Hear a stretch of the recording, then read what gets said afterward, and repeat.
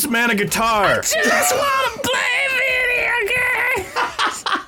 I did not sign on for an acoustic guitar. This show sucks now. I want my money back. You didn't pay any money. Give me my fucking money. I want somebody's money. Give me that kid's. He's playing video games. He must have some money. That's all he wants. He just wants to play video games. Fuck off. Leave him alone. He just wants to play video games. This is a Yeah, long I want walk. to go. I want to go snork some coke. We all have our dreams. This is a long walk for a bit no one will get. Welcome to the Chompcast, the official video game podcast of Sword Chomp. Our mission is simple. To talk about video games we're playing, to discuss... What the fuck was that noise? Is that the dinosaur? I'm back! I don't know why he sounds like Gilbert Gottfried. It's like an homage to the late Gilbert Gottfried. Mm-hmm. Welcome to the Chompcast, the official video game podcast of Sword Chomp. Our mission is simple. To talk about the video games we're playing, to discuss all issues surrounding gaming, and to cultivate a community of like-minded people who want to discuss gaming with each other. Welcome to the month of May.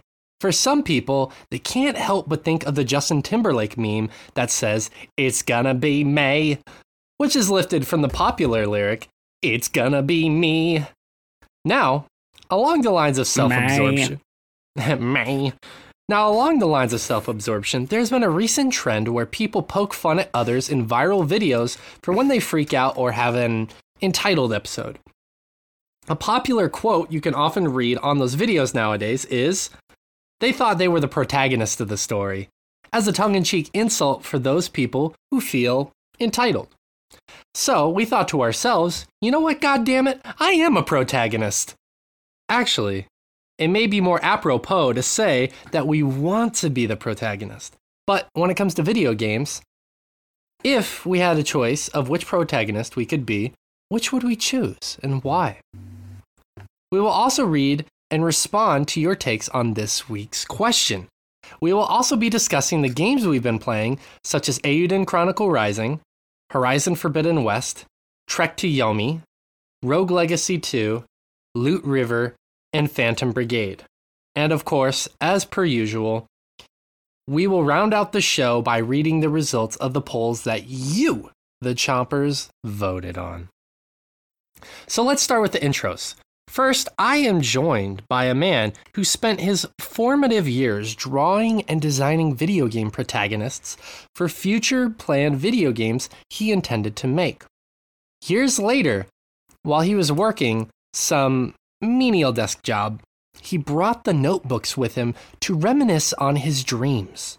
After flipping through page after page, he quit his desk job, deciding that he was going to commit to the video game world in some way.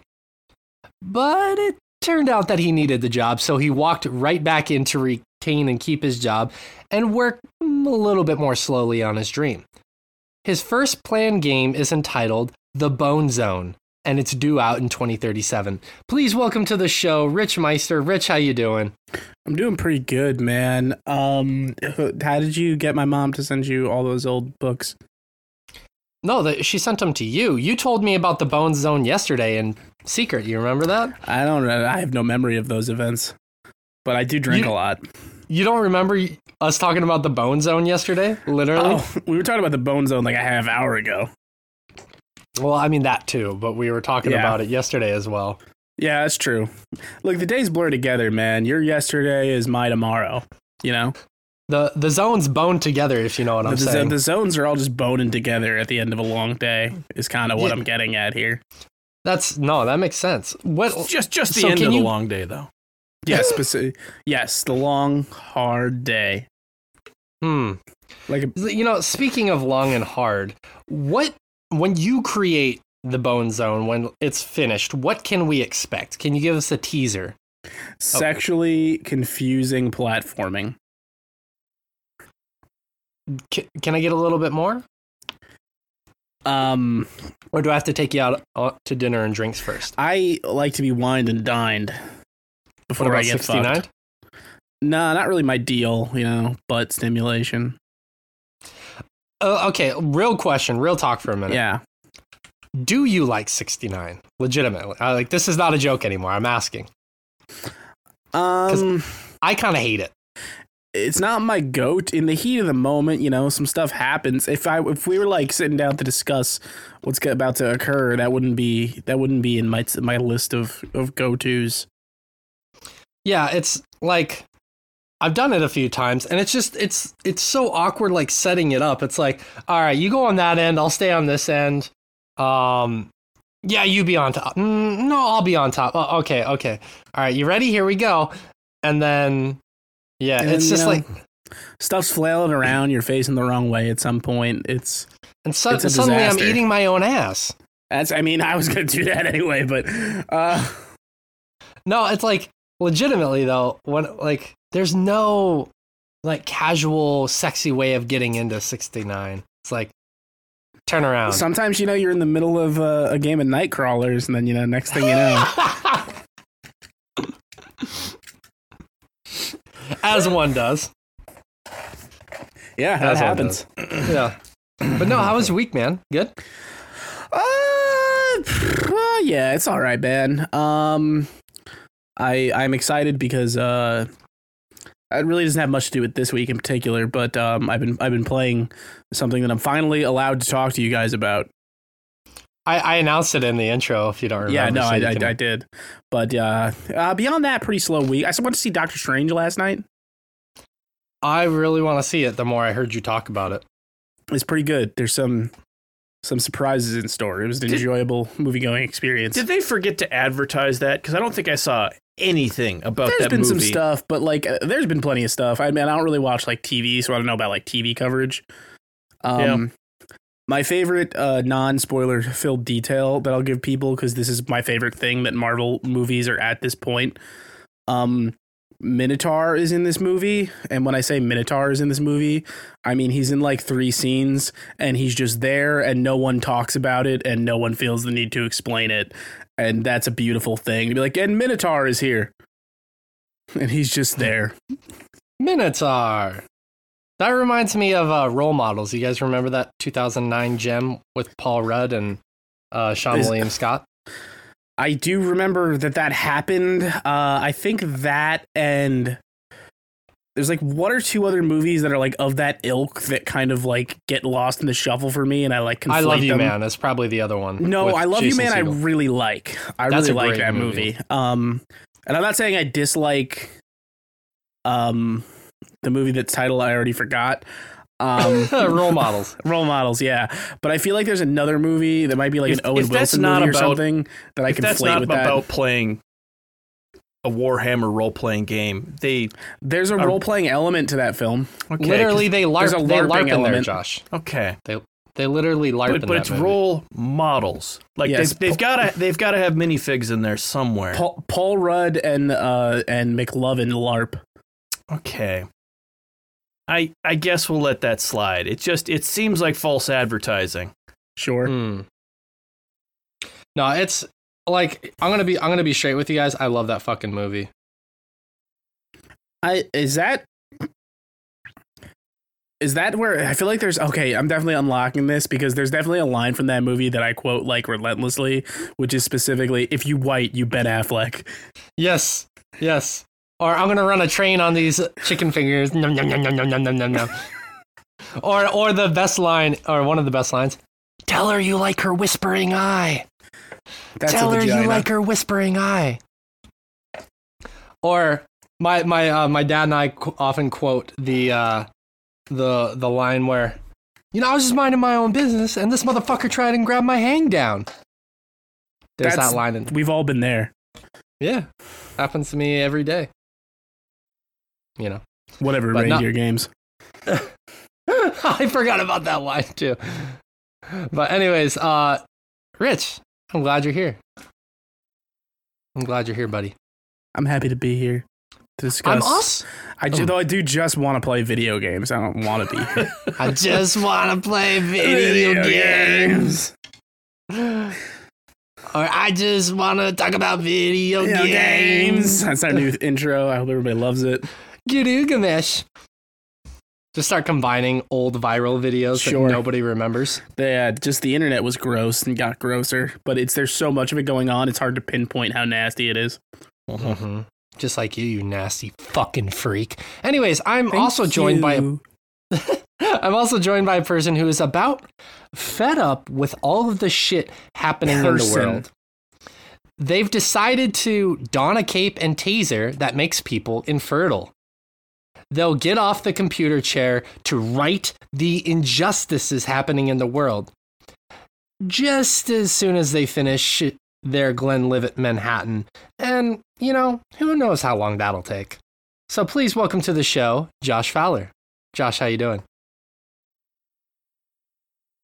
All right. And moving on. Sorry, comment. no, I was savoring the drink. No, you've got to let it. If it's not in your mouth for at least as many years as it's aged, you're wasting it. That doesn't sound right. You're letting it fester in there, right? Mm-hmm. That's definitely the word they would use. Yeah. Well, look, when he's going out on the town to save humanity from the bullshit that's happening, it's like a bourbon he can barrel spit it festered in people's eyes. port. Yeah, Sure. Sort of a.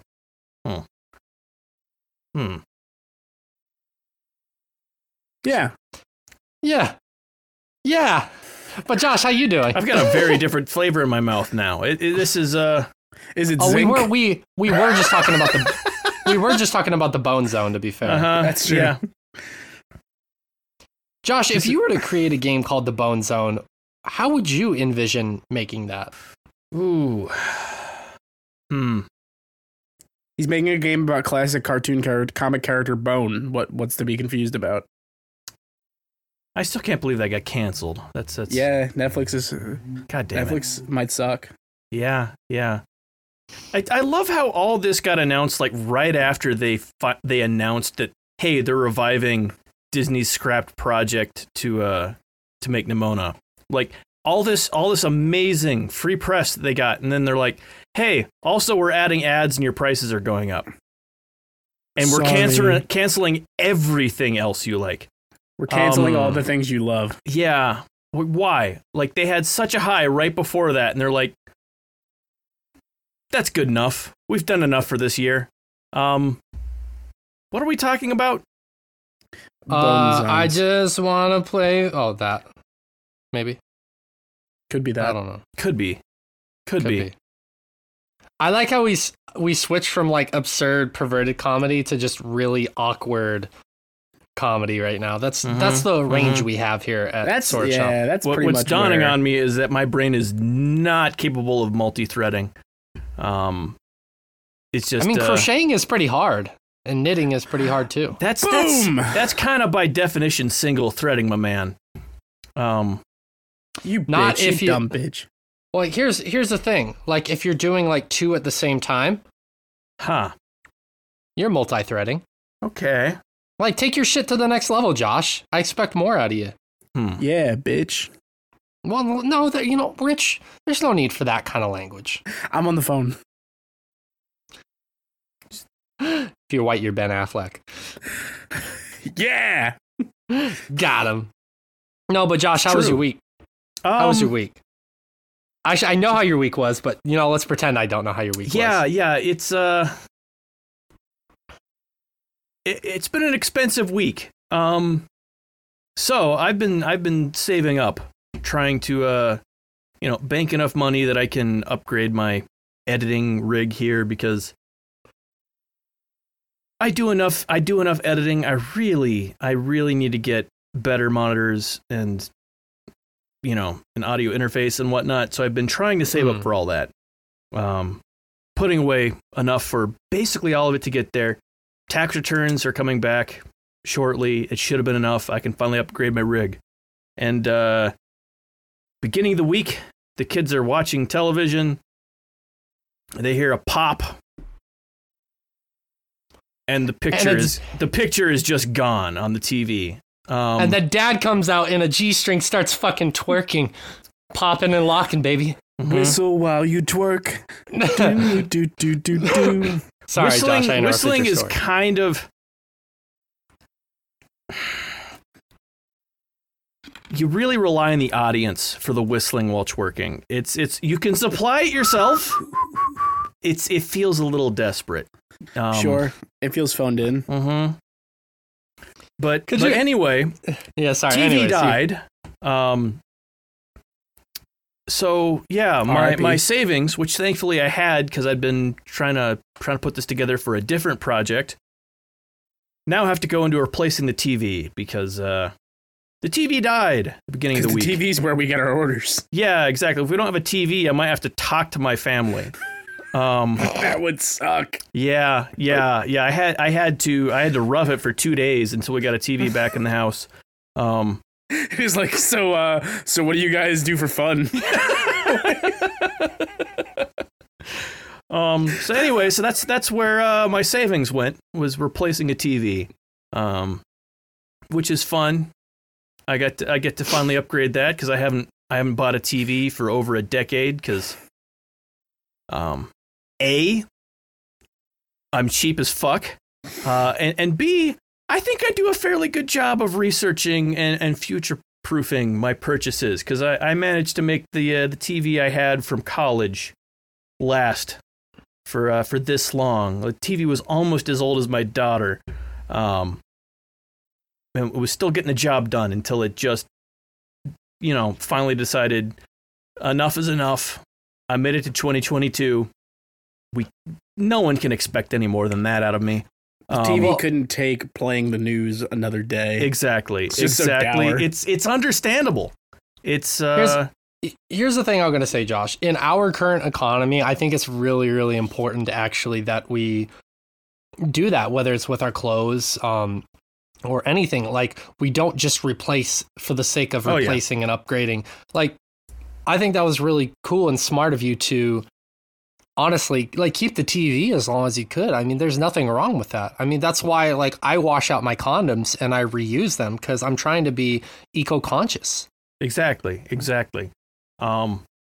buy the hard part about that kids, wash out your condoms and reuse them. Exactly. Start thinking about the economy. Or not the economy. Re-rolling them is a little finicky, but worth it. I just use a fitted sheet. Really? I mean, we were talking about it being difficult enough as is, and you go to a completely impossible thing to fold. Is that? Yeah. Here's the thing. Like, I don't know about you guys. Here's what I do. I grab a banana, and I just unrelated. I put it on the banana. Yeah, unrelated. No, I put it on the banana, and then I slowly roll it off of the banana. So then it pretty much lines up. And then I pour some olive oil in there for lube for the next time. Olive oil. Yeah. But Popeye hates that. He goes, "Don't touch me, olive oil." I was going to say, I like my girls like I like my spaghetti Italian. So I put some olive oil in there. Sure. Loud and Italian. I mean, you'd know better than I would, but... I've many an Italian girl. Who doesn't? No, I'm not. No. Well, let me do my quick introduction. I'm Shay Layton, and I will be your host for this conversation today. It's kind of funny. I was talking with some of the patrons earlier this week in our Discord, and I was talking with them. We were having this conversation that just went off the rails in the Discord. It was fucking hilarious.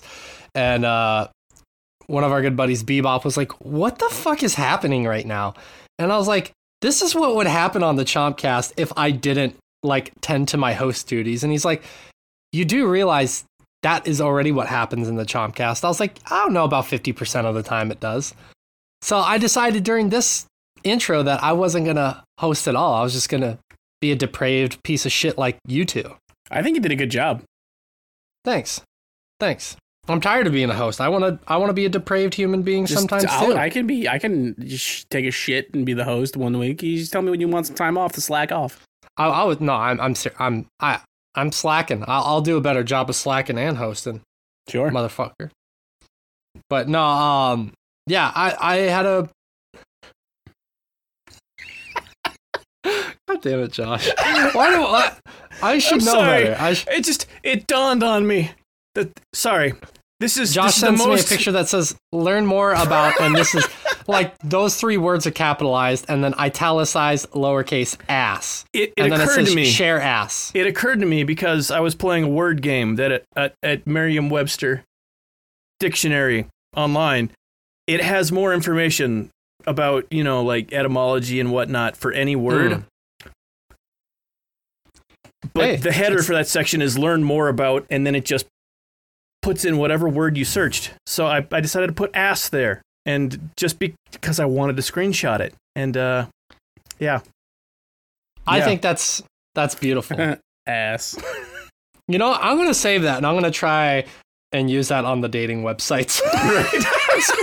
I was going to send that to somebody. Or maybe I'll use that as my picture on there. As one does, but no. Sure. Why wouldn't you? Makes sense to me. Exactly. All right. Well, let me do my host duties now. Let's actually get into the topic of the show. So this one was just prompted randomly. I was trying to think of some topics to do for this month and kind of schedule out our next few months of what we're going to be doing. And this is one of the ones that I think is really fun to just talk about. I mean, we've done a similar topic to this in the past, and it's always fun to talk about some of our favorite characters.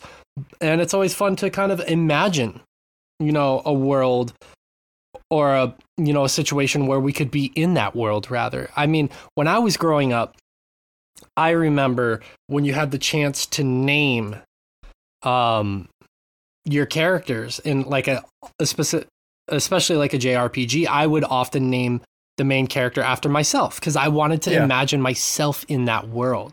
And then I would name, as embarrassing as this is, if there was a girl I liked at the time I was playing that game, I would name her the main love interest. So, makes going back to those save files a little awkward.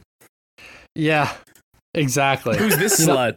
Yeah, so, like I played Final Fantasy VII over the span of a few years, so I named myself the main character, and I named a girl I liked at the time, Aerith. You get to disc 3, and all of a sudden you're like, Good.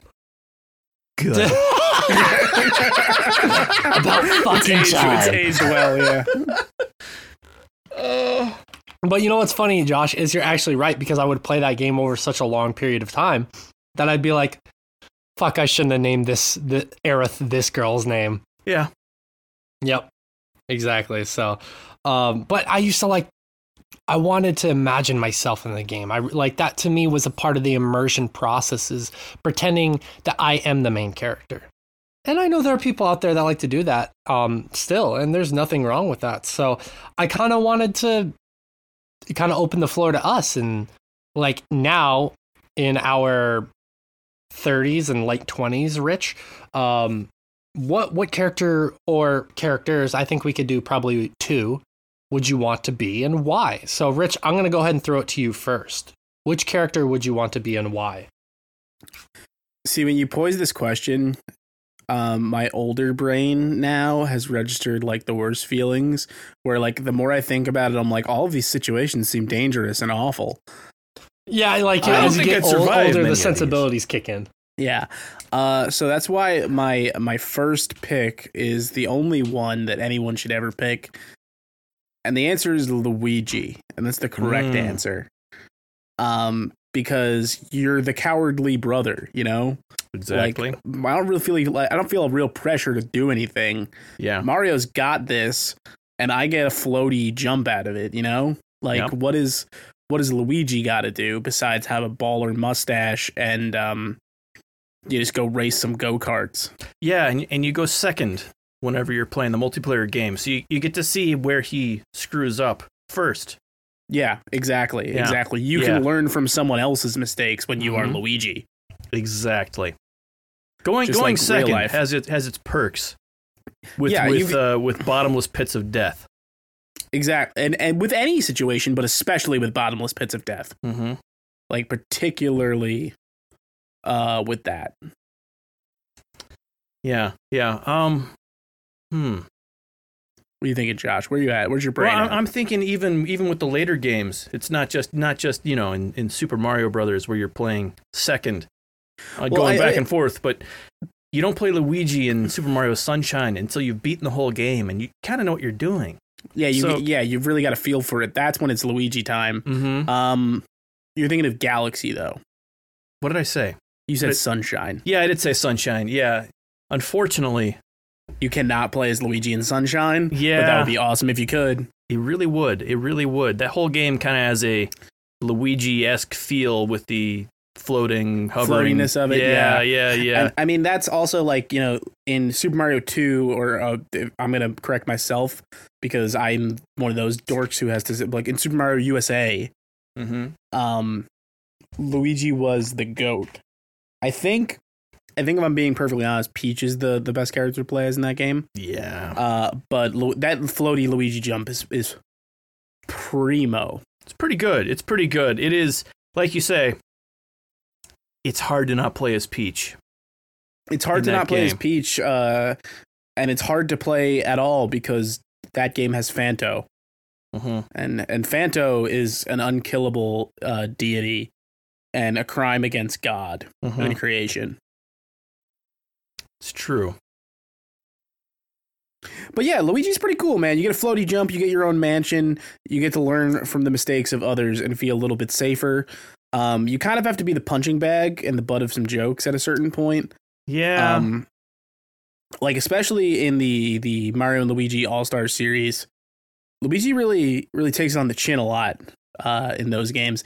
I believe in Origami, that's the Paper Mario one. The Paper Mario game that is also a Mario and Luigi game, the one that is like Paper Mario meets Mario and Luigi on the 3DS. Which one is that? I can't remember the.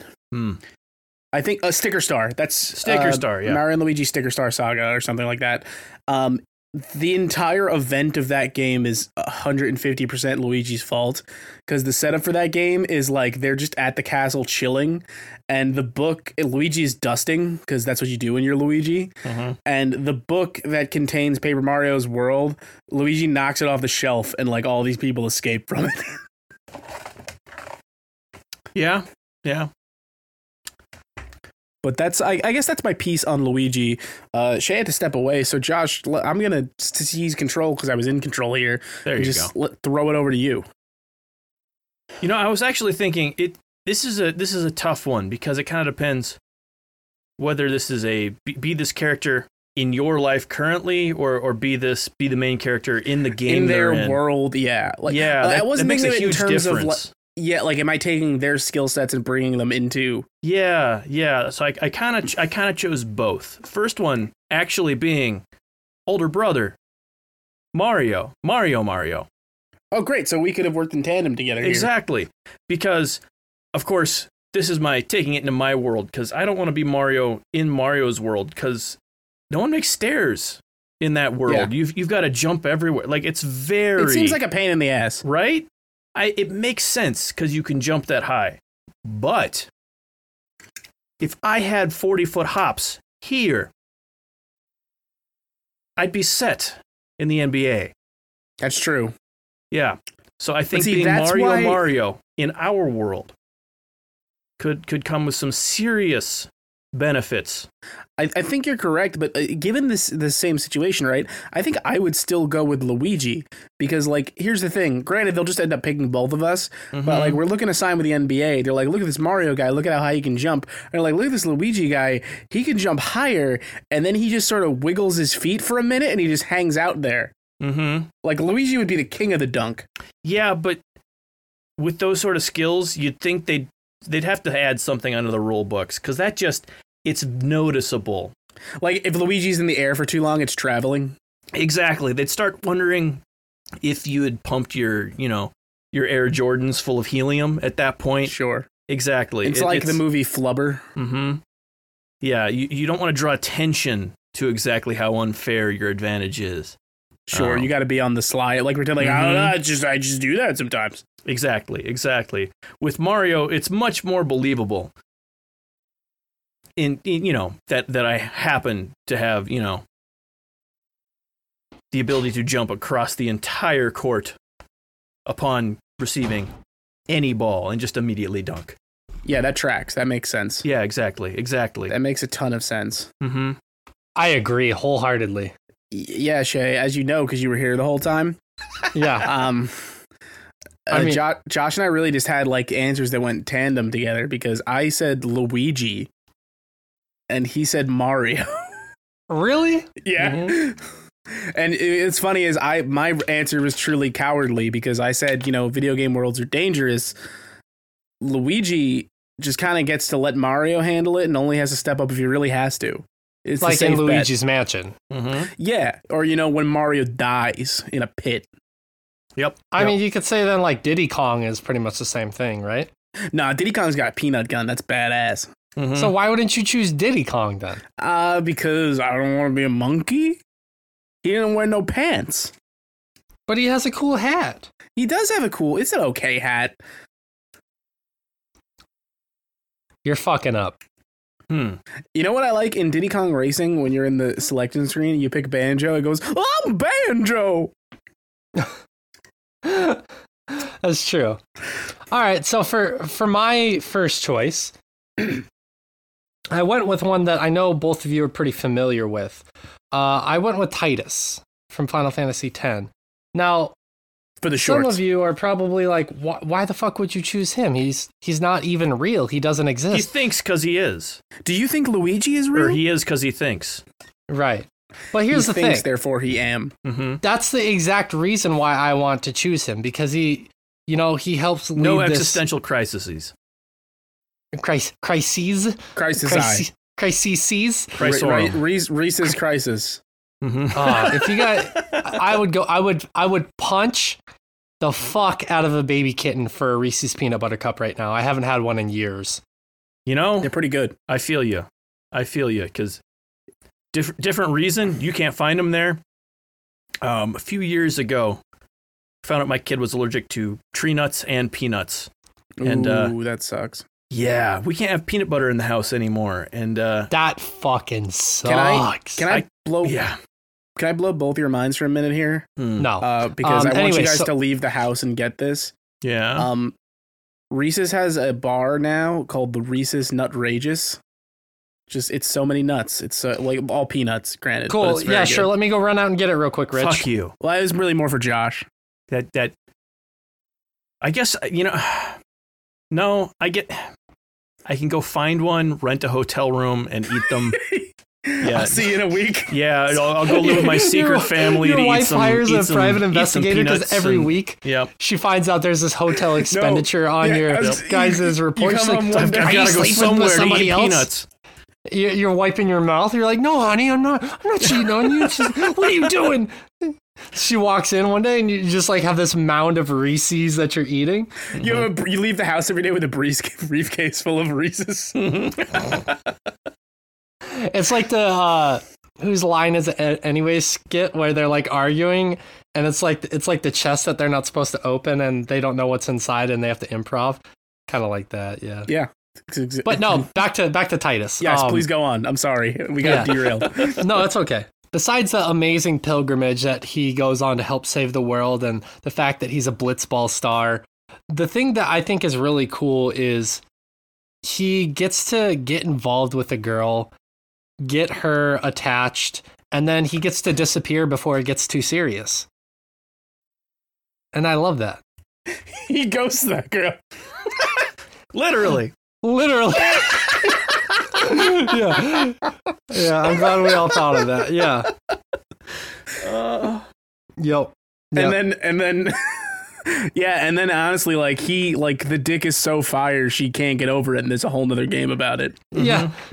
She's like, I gotta have that ghost dick again. It's like Swayze me. You guys have seen all of Next Gen, right? Yeah. Yeah. You know the episode in season 7 where Beverly Crusher has sex with her grandmother's lover's ghost? Yeah. It's like if that got a whole arc. Like, as it should have. Did that not? Did I imagine that? No, there's one episode, but like imagine if there was a whole season based off of that. No, I thought there was. Is that? Oh man. I must be falling asleep watching Next Gen again. This is yeah, that is something that happened to you. Yeah. Imagine if they released a season 8 and it literally was just about that. The fans would fucking lose their shit because that is one of the most universally hated Star Trek episodes of all time. It's so awkward. Yeah. It's a terrible episode of TV. But no, I really did love Titus growing up, and just the world he lives in is really like it's the perfect amount of fantastical. It's no secret that I love that character, and I always have. To me, like, there's danger in that world, but it obviously never feels too dangerous because you can always revive yourself with Phoenix Downs and stuff like that. So Titus for me would be one of the ones that's I would a good go. one. I hadn't thought about that, Rich. That's living in a universe that has reviving mechanics. Yeah. Yeah. It's all right. That's why I'm here. Mm-hmm. But anyways, so Rich, what is your second and final choice that you would go with? Okay, so I had to go hard on the Luigi pick to tell y'all, and then everybody is obviously expecting. I think people are expecting this answer from me, but my answer is going to be the protagonist from Persona 4. Oh, okay. And it's for like very specific reasons. It doesn't actually have anything to do with the fantastical powers. I would just love to live in a sleepy little hamlet like that. You know, I can cope with the murders. That's fine. Yeah. You know, mysterious killings, I'll get around it. But just like peaceful little Japanese countryside town with a convenient department store, just a train ride away. Yeah. The distant father figure who's distant not because he hates who's you. always smoking a cigarette and inviting serial killers to dinner. Mm-hmm. He just doesn't know how to communicate. He's not distant. Nanako she's so naive. She doesn't know she's being abused. Mm-hmm. Can I say something really quick, Rich? Please do. That could be a reality if you just came over here and visited. I mean, I think I'd have to go back eventually. You don't have to. You stay here for as long as you want. As you know what, I mean, in all honesty, Shay, I'm like, this is a weird place for us to discuss this, but as the world settles down more and that becomes more of a financially viable thing for me, I would love to come visit. Legitimately, like we're gonna do this on air. It was just announced yesterday that Japan is gonna start opening up its borders in June to be in line with the rest of the G7 countries. Yeah. So it is gonna be starting to be open for tourism here very shortly. If you can make it happen, we could go to TGS together this year. And I would you'd have a place to stay for free. I could try and get us media passes. Like I could work on that right now, and we could go together. That sounds pretty. I gotta see Josh, what I can you're make welcome happen. to come too. I'd love for you to come. I know it's probably a little bit harder for you because you have a family, but and just bought a TV. It's a big commitment. Just come on. You can't leave that thing at home alone. Exactly. Come on, Josh. Live like people did back in the day, like men did in the 40s. We'd come home, we'd drink a whiskey, we'd spin a globe, point to a place on it, and we'd abandon our family and go there. Mm-hmm. To work in the salt mines of Turkmenistan. But really, I'm like, in all seriousness, if either one of you or both of you can make that happen, I'd love it. I'd have to look into the logistics of what that would cost me, and there's a conversation to be had that's not on a podcast. Yes. There's definitely some off-air logistics that need to be considered at this point. Well, I can tell you right now, because I've been looking at the plane tickets almost daily to try and head home this summer, that plane tickets, and I'm checking the app that I'm using right now, just as a referral to it. The plane tickets are about $2,400. Okay. That's round trip. Maybe I'll just buy a second TV. Yeah, that's maybe round just a trip. second TV. The thing is, like, yes, it's a lot of money, but the thing is, this would be like a one-time thing. You guys would come to TGS with me. It'd be great. That's what I said about the TV. It could come to TGS with you? That's what you said about the TV? If that's important to you. Yeah. It wouldn't be the weirdest thing at TGS, but No. yeah, we'll have that conversation off the air. Okay. All right. So, Josh, what is your second pick? context that you missed a little bit of at the beginning there was that my first pick was taking this character's, being this character, but bringing it back to our world was the Mario pick. Okay. Was the reason for that, because we didn't really have clarification whether we were being this character in their world or whether we just happened to be this character. So of course Mario was I can be this character in our world and just make inordinate amounts of money in the NBA with my 30-foot hops. That's a great point. But no, I want you to imagine like you are in the game. Exactly. Well, since we didn't have clarification, I picked one of each. Was the reason for that. That's my fault. I had a bathroom emergency. Exactly. Pulling the fourth wall back on that one. Mm-hmm. I intend to have a bathroom emergency right after answering this. So yeah. Bathroom Emergency is the name of the TV show I'm pitching to TLC. How is that it's not on an a reality all-new show at bathroom this emergency? Point, right? Watch as a man suddenly interrupts a very important meeting to go take a shit. No, actually, the show I was picturing was... Join us as we remove the shag carpeting from this 1960s home on the next episode of Bathroom Emergency. It's like Bar Rescue, but for bathrooms. Yeah, exactly. This is a renovation show on HGTV. Yeah. I mean, is that because people are like having diarrhea on the carpet? Is that why it's all home renovation? The emergency is that there's carpet to have diarrhea upon. The emergency is that you have a bathroom with carpet in it. Yes. If your bum is leaking, best be calling bathroom emergency crew. Mm-hmm. We've all been there, right? You've been at somebody's place and you go into their bathroom and there's carpet and you're like, oh, why? Oh, God. Yeah. No, that was... Oh, man. Yeah. You bought your grandma's place? Yep. She was vacuuming around the toilet. This show's got weird. It got really weird. What the fuck is going on?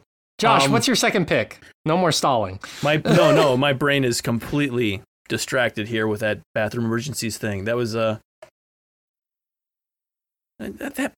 may be top 5 bits we've done here. Anyway, you mean within the past 5 minutes? Sure. Exactly.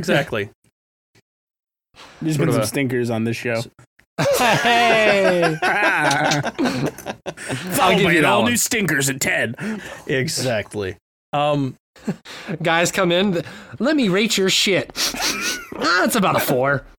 Yeah. It's not pungent enough. Anyways, off the shit talk. Exactly. Josh, what's your second pick? Being a protagonist in the actual game itself.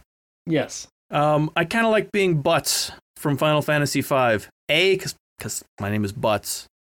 That's it's hard to beat that. It's hard to beat that. Exactly. Localization is hard. Exactly. But then on top of that, just get to wander around with my chocobo, living life and enjoying everything, and until it's time for me to save the world. Right? It's kind of like a more active Tom Bombadil in a way. Exactly. And then, you get to wander around with a princess who knows she's a princess and a princess who hides that she's a princess and an old man with amnesia and then his granddaughter who happens to inherit his memories for some reason. That's science. Exactly. That's how that works. Leaving a whole lot of questions that don't need to be answered. That is kind of for a similar reason as you were saying for Titus there. Just the world that you get to explore in Final Fantasy V is just one of my favorites. It's so kind of relaxing somehow. Right. Even given the stakes that are going on from the beginning of the game, it just feels like the sort of place that, like, you want to save it by the time you're getting through with that world. Like it's so so chill. It's not like here in that way. Mm-hmm. Yeah. I think if tomorrow I found out it was my job to save the planet, I might stay home with my new TV. I like that. That's a good choice. That's a good choice, Josh. Like I have for my second choice, I could sit here and do many, many choices because there are a lot of protagonists I would love to be. Another one, I don't think you guys will see this one coming. Another one. Another one. Another one. I just want to play video games. No, the Goose from Untitled Goose Game. I would love to be him as the protagonist, just because my life is really simple. Because you hate British people? Yeah. Well, and kind of going back to our same point, if you find 69 that unappealing, having barbs in your throat would kind of discourage that from the get-go. Be like, no, I'm sorry. Jesus. I'd love to. Sorry, baby, I can't. I'd love to eat that booty like groceries, baby. Eat that booty like cheesecake. Nom, nom, nom, nom, nom. That's the booty eating song. That's the noise you make. You don't when you're eating ass? Nom, nom, nom, nom, nom, nom, nom, nom, nom, nom. What the fuck are you doing down there? Eating ass, honey? Why do you have a little fork? I'm fancy when I eat my hiney. No, because you're just walking around causing havoc and having fun, and you have no cares in the world. You're like the smartest character in that game if you're the goose. That's the greatest part. Yeah. Yeah, that's a pretty great. The best thing about it is you're never going to be out of a job either, because they'll just put you down. Yeah, exactly. You've got a retirement and that's plan. How I want to go out. You've got a retirement plan. Yeah. I mean, the thing is, you don't have to worry about much. You get to have fun. And if you ever get caught, it's like, okay, that's it. That's fine. I'm done. Mm-hmm. End of the line. It's not like you're going to drag out this misery for 80 years as the world turns to shit. It's like they're just going to wring your neck and kill you. That's fine.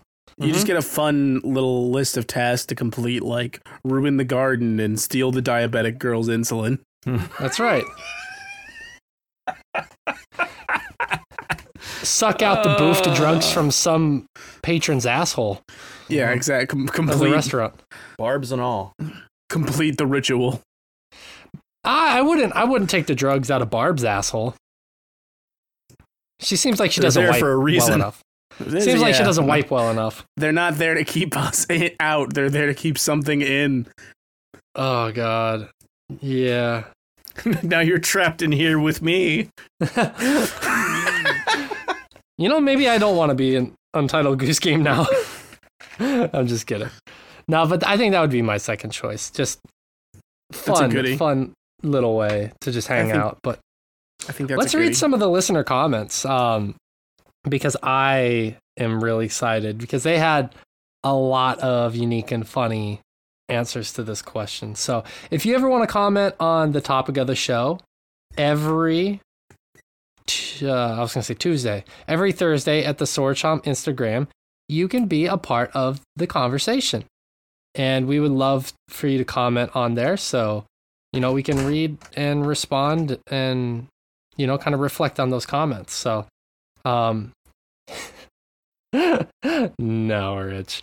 Messi Valoni, hi, said maybe Renoa. She's young, but fights for things that are important to her and has Angelo and Squall by her side. And I thought that was a pretty cute answer, honestly, because I forgot about Angelo. That's her greatest weapon. That is true. Angelo Rush. The thing that would suck about that is you're controlled by Sorceress Adele for a while. Yeah, but you probably don't even remember that. You're probably just blacking out. And she almost dies in space, dude. That kind of fucking sucks. Yeah, it's not the best living, but she got that cool pinwheel thing. That cool pinwheel thing. Something that everyone aspires to have. The cool pinwheel thing. Yeah. But I thought that was a cool answer. Mother Wolf, our good friend Bernadette, love you, Bernadette, hope you're doing well, said, Lara Croft, Tomb Raider games actually motivate me to go to the gym. I want to be Lara in real life. And I love that. I love the fact that, there are protagonists that can actually inspire people. I think that, Lara Croft is an icon. And I think that just goes to show that sometimes characters in games can really have a profound influence on us. So that is a great choice. Hell yeah. Yeah. I mean, like, The only way I condone this, though, Bernadette, is if you are, when you're going to the gym, suddenly just whip out your pistols and then jumping around on the gym equipment looking for treasure. It's probably frowned upon in the current political climate. I mean, it depends on the gym. Yeah, I guess that's true. It depends on what state the gym's in. Mm-hmm. Yeah. If it's Alaska, who's going to stop you?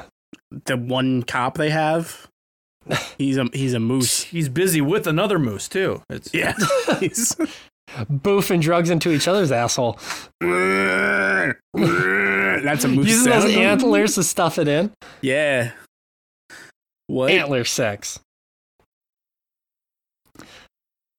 Yeah, think about that for a minute, Josh. I need to use the bathroom.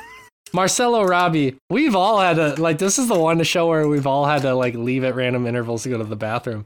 Marcelo Robbie said, I guess Commander Shepard from Mass Effect, which is a fantastic choice. That's why I didn't say it. That was on my short list, because you got so many options.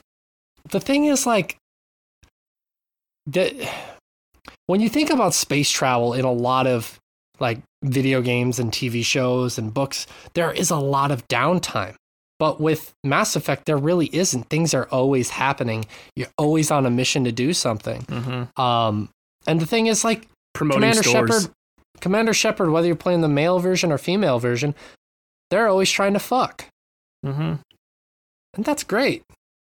Yeah. But remember not to ingest the Quarian fluids. Just nothing but fucking, and relativity is not a thing, because we can't have, too much time going on while you're moving at light speed. That would just really change the pacing of everything. So, destroying all of physics and getting your fuck on is a hell of a choice. It's great. It's great, man. I mean, and think about it this way, Josh. If there was too much downtime, Commander Shepard would be walking on deck of the Normandy and look at Joker and be like, Joker doesn't look half bad today with his brittle bones and fucking paper skin and all. Mm-hmm. Mm-hmm. I have glass bones and paper skin. That's right. SpongeBob's great. Thank you. Ha. Brycigal? I think that's how you say it. Probably Sora from Kingdom Hearts. Cool weapons, traveling between Disney worlds, spiky anime hair. What more could you want? You know what they say about big feet? They fixed that. I don't know if you saw the trailer for Kingdom Hearts 4. Yeah, well, I assume that's only because he's at the human world. He's in the Shibuya Prefecture world. Yeah. So he's not allowed to have that 18-inch feet. Yeah, it would alarm the people. Yes. No, I think that's just a design change, Josh. No more goofishly cartoony feet. Dick.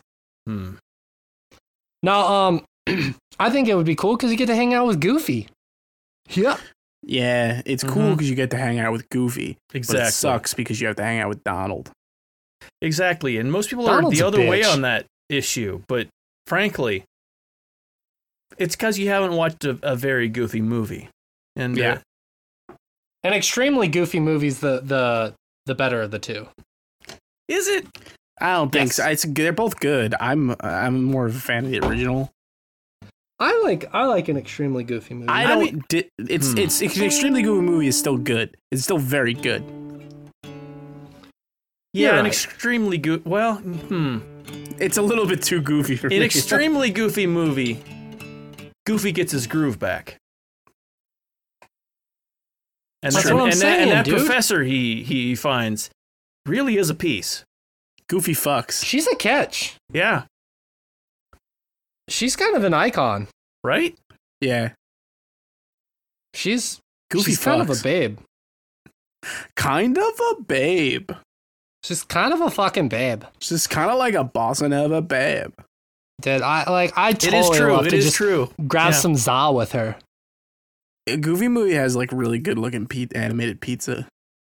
It does, dude. Mm-hmm. Fuck yeah. Pete has a son. Pete fucks. And his name Both those movies are I don't remember. is drastically Elon underrated. Musk. I don't think that's true. And that kid grew up to be Elon Musk. I just looked it up canonically. Elon Musk is the son of Goofy's neighbor Pete. How does that work? It doesn't make any sense because he's cartoons. Well, when a boy loves a girl, they fuck, and then the son inherits a multi-billion-dollar company. About? We're talking about JT Ruiz saying Jesse Faden from Control. I want the title of director and the service weapon. That was such a good choice. I was so jealous that I didn't think about it before he said it. That is pretty good. That is pretty good. It's one of the best choices. But then you've always got to worry about the janitor gunning for you at some point if you ever displease him. That's true. But the nice thing is you get to do that. What is it? The cigar maze? Is that what it's called? The ashtray maze. Ashtray maze. Sorry, ashtray maze. Yeah. Which is still one of the coolest scenes in a video game to come out in quite some time. Oh yeah. I was waiting for Rich to agree, but apparently I already did. I already agreed. We agreed at the same time, and you might not have heard it. Yeah, Skype is bad with handling more than one person talking at once. That's fair. So there are actually two comments right next to each other that are identical. So I'm going to read them back to back and then we'll reflect on them. Tawny S. Hey, Tawny, good buddy of ours, said, Kirby, I can relate to being an all-powerful, vengeful god. Kirby was on my short list. Any that bore me. And then Violet Ultraviolet said, Kirby, so I can swallow my enemies and take any of their abilities and also just be a cute little blob. Yeah, I mean, there's something to be said about being an apex predator, being on an ethereal at chaos least demon. 18 planets at the same time. Yeah. I'm gonna be honest with you. Because he is such an apex predator, how he hasn't become a playable character in Apex Legends befuddles me to this day. He is the Apex Legend. He's going to arrive in the final season. Exactly. No guns, only death. Yeah, he's the titular Apex Legend. Tit. Can you say tit again? Tit. My friend told me a story yesterday. We were eating some dinner, and they were saying that they went to this feet. What was this like cat bar or something like that, and she was telling me the story, and she's like, "Yes, I went to this cat bar called Boobies," and I was like, "I'm sorry, what?" Oh yeah, no. They named boobies. that after the space Breasts. bar and Space Dandy. Yeah, sure, makes sense. Yeah. And I was like, it's called Boobies. And I was so confused, and I was like, that's peak Japan. There are some very, very poorly things named here. There's 100% chance that was named after Space Dandy. I was making a joke, and there's no way that was not named after Space Dandy. Hey, can I ask you guys a question? Because I'm having a real brain fart. You ever forget why you're doing something, and then once like it's completed, you're like, that doesn't make any sense. Why'd I do that? I just like typed tits into Google and hit enter. Jesus Christ. Why was I doing that? like I had the most like Michael in Arrested Development moment of like, I don't know what I expected. Nobody does. Boobies indeed, Rich. Yeah. I'm gonna need to rewatch Space Dandy. Yeah, it's worth it. Yeah. Beef Supreme 13 said, Link, I technically never die. I travel through time, and it's not a surprise who I'm fighting. And I said, and you get a cool horse on top of that. Yeah. Yeah, horses are cool, and that is a cool horse. Really? Yeah. It's not mentioned very much, considering you're an orphan and whatnot in all these games. But somehow you're an orphan who lands on his feet and is able to afford a horse. The horse chooses him, Josh. That's true. I mean, it is true. They never mention it, but you've got to mention there's some financial exchange going on there regardless. I mean, in Ocarina, you steal that horse. Yeah, that is true, but it's not mentioned elsewhere. You play it actually more so in Majora's Mask. It seems like you probably steal the horse because it's like, there's no saddle. It just appears when you play the song. I have to presume that horse is just jumping over the fence. That horse is just trying to fuck. Leave him alone, Rich. Let me in, I'm trying to fuck. Mm-hmm. I just want to fuck. No, the horse realizes games. that if he stays where he is, he's going to be forced to be ridden by Luigi, which makes no sense canonically. Luigi time. Considering it was for Ingo. Luigi could jump higher anyway and run faster. Why did the Mario Brothers end up at that ranch? It makes no sense. Why is Luigi trying to take advantage of this horse that he can run faster and jump higher than? Run faster, jump higher. Mm-hmm. What's that from? That's I threw it on the ground. That's right. Thank you. It was gonna bother me if I couldn't remember that. Yeah, Run no, faster, jump higher. Dog Rules 23 said probably Lara Croft or Emily Caldwin from Dishonored 2. Sure. Both badass ladies That's a that good can one. more than handle themselves. Yeah. Got cool sword skills. Yeah.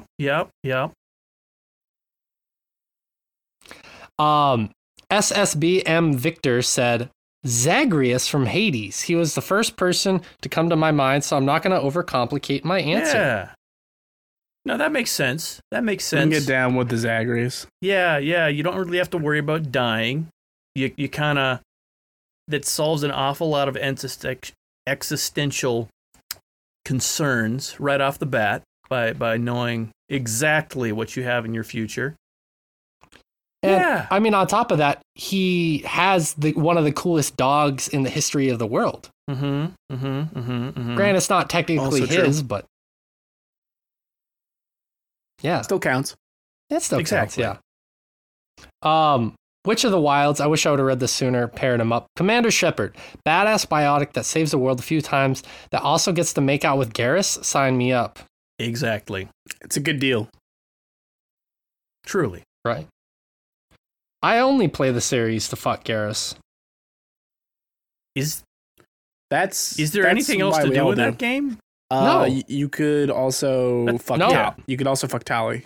Nope. No, she's straight, which is unfortunate. Well, when you play FemShep. No, She's only straight. I'm saying when you don't play FemShep. I had that backwards in my head. Okay, all right. Stop Googling tits, Rich, and pay attention to the conversation. Is there a male Shep? There is. He's not canon. Josh, yes, but there is. Why? How did He's just as good as a female Shep. Stop it. Stop it. I think you're incorrect. Nah, I played it both ways. I'm pretty sure there's only a femme Shep. Commander Shepard, have it your way. Wake up with the king. Of fucking. Did I do good? Yeah. Kelly A. Maturo Eating said Tifa, so I can play with my tits. All right, yeah, simple, to the point. Yeah. I said- Really giving that autogynephilia theory credence there. That would be I amazing respect if like you're storming the Sector 7 tower and then Tifa's just like you're fighting Reno. Tifa uses grabbing tits. Tifa, fucking do something. We're about to die. Tifa uses grabbing tits. I can't stop, Cloud. I can't stop. That's the move. While we're on the notion of that, I would want to be Barrett just so I could finally learn how he reloads that gun. Does he eat bullets?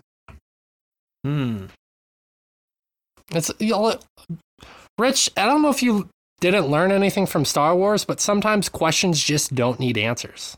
I mean, given the limit breaks, I assume it's not actually bullets. I assume it's some sort of an energy weapon that just doesn't look But like that's it. only in the limit breaks. Otherwise, you see shells fall to the floor. Maybe his blood turns somehow the gun takes the iron from his blood, and then that turns into bullets. Yeah. I don't know about that. I don't know. It doesn't seem likely. Well, how would you know, fuckface? How would I know? How would I know? Because my arm's a gun. I had the procedure done this morning, and I've been nervous about it. Holy fuck. What a twist in this podcast. Rich got metal surgery, rather. Hear the planet's cries. It's going to be awkward when you bring a girl home. Which it hand comes do you off. want me to use? The normal one or the gun one? Do you want me to add the attachment? I'm gonna blast your pussy so hard. I fingered her with atomic scissors. I fingered her with cannonball. Yeah. Oh god. Your daily peepee or Pepe said and Pee-pee. said MC of Stardew Valley, unbothered, moisturized, happy, in my lane, focused, flourishing.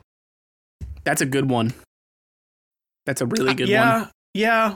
No, that's a hard one to argue with, considering you're never going to make enough money to actually own anything as a millennial. It's nice to dream about that. Imagining that you could inherit it. That's a nice thought. Something. That's a nice thought.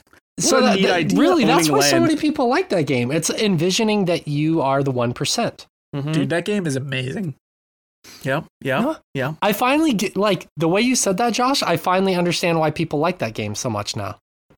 Exactly. It's about imagining you're the 1%. That makes so much more sense. I mean, that's not really the 1%. Like owning a farm is actually. I'm talking about the inheriting process, like becoming rich by still, inheritance. Like that's the only form of effective welfare we still have in the United States is actually farm subsidies. It's imagining that the United States has a functioning social, welfare system is kind of what makes that game so nice. It's not that you're the 1%. It's that you're just a normal guy, but that the government doesn't want you to die. It's the dream. That's the dream. That is the dream. Mm-hmm. Speaking of that, actually, they're not related at all. Moses Mello said, Kratos by a mile. Dude killed all the gods. And I think that is a fantastic choice, to be honest with you. Your whole existence is just killing god after god after god. Yeah, but then you got people knocking on your door all the time, like fucking Balder, just looking to like fuck your shit up. Like, who wants that? Who asked for this Sons of Anarchy reject to darken my doorstep? Exactly, man. That's what I'm saying. Mm-hmm. You gotta like throw an entire tree at him and he just doesn't stop. Becomes a whole thing, and then you gotta murder Thor. True. Yeah. Moses Mello also said, and maybe you guys will like this answer better, maybe The Witcher or Geralt, because the dude gets a lot of ass. That dude can fuck. Yeah. It's true. I mean, like, he gets to fuck on a stuffed unicorn. What more could you want in life? Fucking on a real unicorn? Well, it was real at one point. Well, but Getting fucked by a real unicorn? ooh, fuck. I'm sure he has. I haven't finished all the books. pretty sure that happens. Yeah, that That's sounds gotta right. happen, right? Well, that's the part. We've had this conversation on this podcast before. That's the thing that's troubling about the unicorn situation, because, like, in the Witcher universe, unicorns have, like, a society and are capable of, like, intense thought. Like, they're of a human level of intelligence in that universe. Exactly. So the fact that somebody has a taxidermy unicorn is pretty fucked up. Yeah, that's It's befuddling, to say the least. It's concerning. Yeah. I mean, exactly. I say that, but I'm not getting rid of my human skin lampshades. Well, no, why would you? You won them at auction fair and square. Exactly. Once they're there, you're not. Why would you get rid of them? With all these serial killer documentaries on Netflix, they're going to be worth something eventually. Exactly. I'm hard, just thinking about it. Well, me too, but it's a disorder. Neversoft? No, Neversoft is no longer a game studio. I'm sad now. Yeah, they made Spider-Man and they made Tony Hawk and they got out of there. They just rebranded into Blizzard and Activision. Into Always Hard. Exactly. The last comment we'll read today is from Jacko Cell. The coincidence of that name. My Tarnished. Catch me beelining to Blade. So basically, he wants to be his Tarnished character from Rise Tarnished. From Elden Ring. That's that game. Wow. Really black pilled like there. that's no, I would not see it. I don't want to just I wouldn't do resigning to that life of being maidenless. You get a cool horse that can double jump, I guess. But yeah, just to decide to be maidenless seems like a.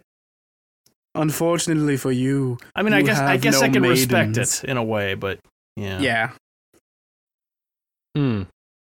I think those are a lot of fun and really good choices. Like, I was reading through a lot of those beforehand, so I didn't want to choose something similar, so I had to go for a little bit more out of the box than a lot of those comments. And there were some really good comments left this week, so I want to thank everybody for participating. Yeah. Thanks, everybody. We appreciate you making this conversation not take 20 minutes. Exactly. Yeah. But we're going to go take a quick break. And we'll be right back with the games we've been playing this week on the Jumpcast. So don't go anywhere. Psst, Shay. Shay, you there? Yeah, what's up? I don't know if Josh can hear us. I hacked into his edit of the podcast so we could plug the other shows. Quick, you got to tell me what kind of new shows we have on the horizon. What's going on? What's in the feed? Okay, so it was like I was saying to my friend the other day, that freedom isn't free, bitch. That's a reference for no one, but that is hilarious. But that's not why I'm here. I'm here to tell you about new episodes of Evoking the Sublime. Oh, yeah. It's that podcast that I recently got 3 new episodes up on. Yeah. Thanks for pitching that, man. Thanks for plugging that. No, I am legally obligated to. Well, I heard you got some episodes up on Jumping at the Bits. Yeah, that's true. We got a new one up on Kirby where we talk all about his history, his first 2 games in depth, and his just general facts about him overall. Oh shit! Here comes Josh. Josh, we were just telling the people about Chomping After Dark and nothing else, like you requested. Maybe you could tell them a little bit about that. Chomping After Dark. Yeah, you remember that? Yeah, you know that one. While I'm editing, how did you get here? It's not important. The point is, Chomping After Dark is a show where we spoil video games and sometimes movies. I heard we do comic books occasionally and TV shows, too. Yeah, that's true. Occasionally we do those things. Yeah, and you said doo-doo. I did say doo-doo. It's funny because it comes from your butt. That's right. Well, anyways, Josh, we'll let you get back to editing. Sorry about interrupting you. How did they even get into this edit?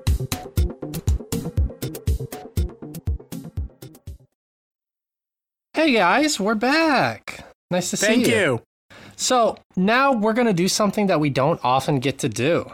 We are going to be talking about a game that's going to be dropping next week. Today. Or I guess by the time you hear this, it will have already been dropped. Today, as of listening. Today. It's out today. Yeah, I mean, we're recording this a few days in advance, obviously, but it's going to be dropping today. Rich, as you know, went to PAX East and he met with the people, the creators of this game, and he was able to get a code so he could detail it for all of us, including me and Josh. So, Rich, what game am I talking about, and what game, more appropriately, are you talking about?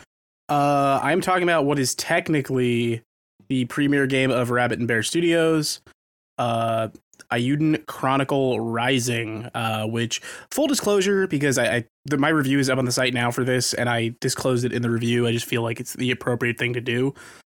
This game is basically a Kickstarter bonus goal for Eiyuden Chronicle 100 Heroes, which is a Suikoden spiritual successor that I backed on Kickstarter.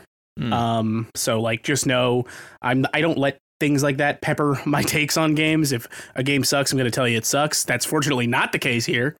But yeah, this game's $15. It's out now. It is an action RPG that serves as a prelude to Eiyuden Chronicle 100 Heroes. Not a completely necessary prequel, but it features characters that are going to be featured in there. And yeah, it's out today. I really fucking like this game, guys. I devoured it. I did every last thing it had to do. Just within like that first 5-day span. Did you do a Nuzlocke challenge? I don't think that's a thing here. Oh, okay. But yeah, so go on, Josh. No, fucking guitar interrupting us while we're. Yeah, it's pretty douchey. Yeah, it's yeah, right. Anyways, here's Wonderwall. Oh god.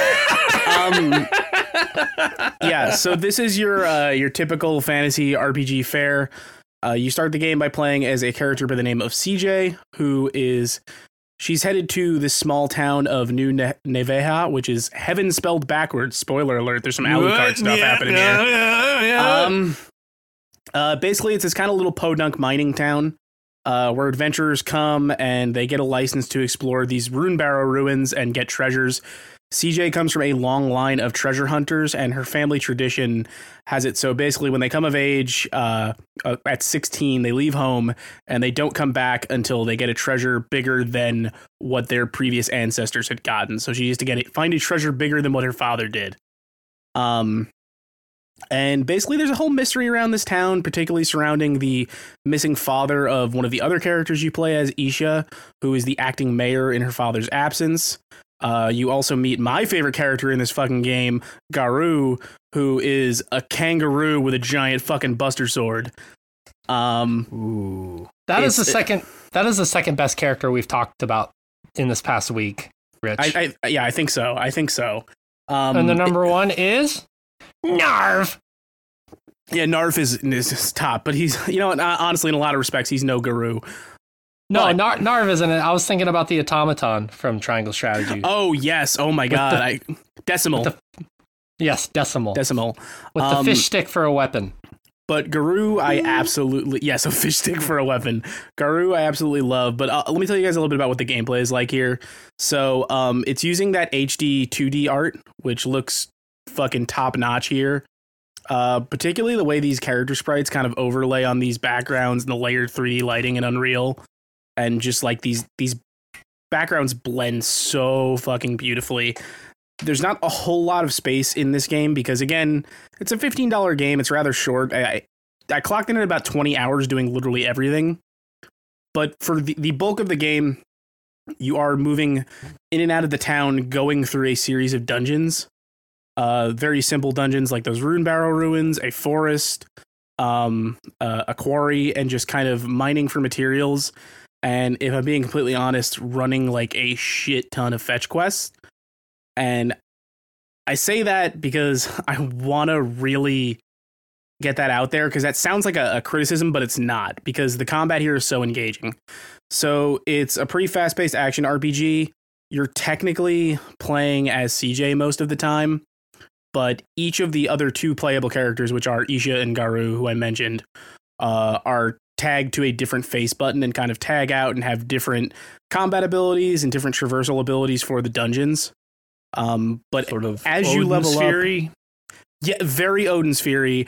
It's funny you mentioned Odin Sphere, Josh, actually, because the most Odin Sphere thing going on here is all the bosses are hand drawn and they look amazing. Okay. Yeah, that's probably one of the most artistic bits going on here.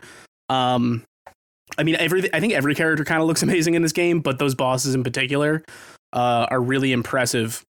And the weird detail of gameplay I kind of let slip. There's a lot of Metroidvania in this going, with tying element runes to your attacks to break these crystals to get deeper into different dungeons. Okay. If you mention Metroidvania, I'm in 9 times out of 10. There's some very Metroidvania elements here. Mostly because, as I said, there's a total of about what I would chalk up to about 4 different dungeons that you're continuously going back to for different things.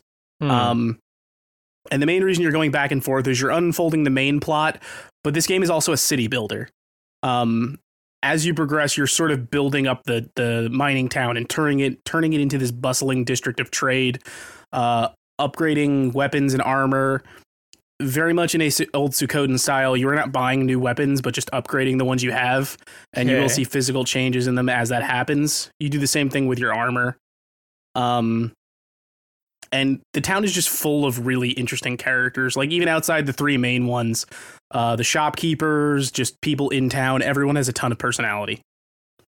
That's cool. I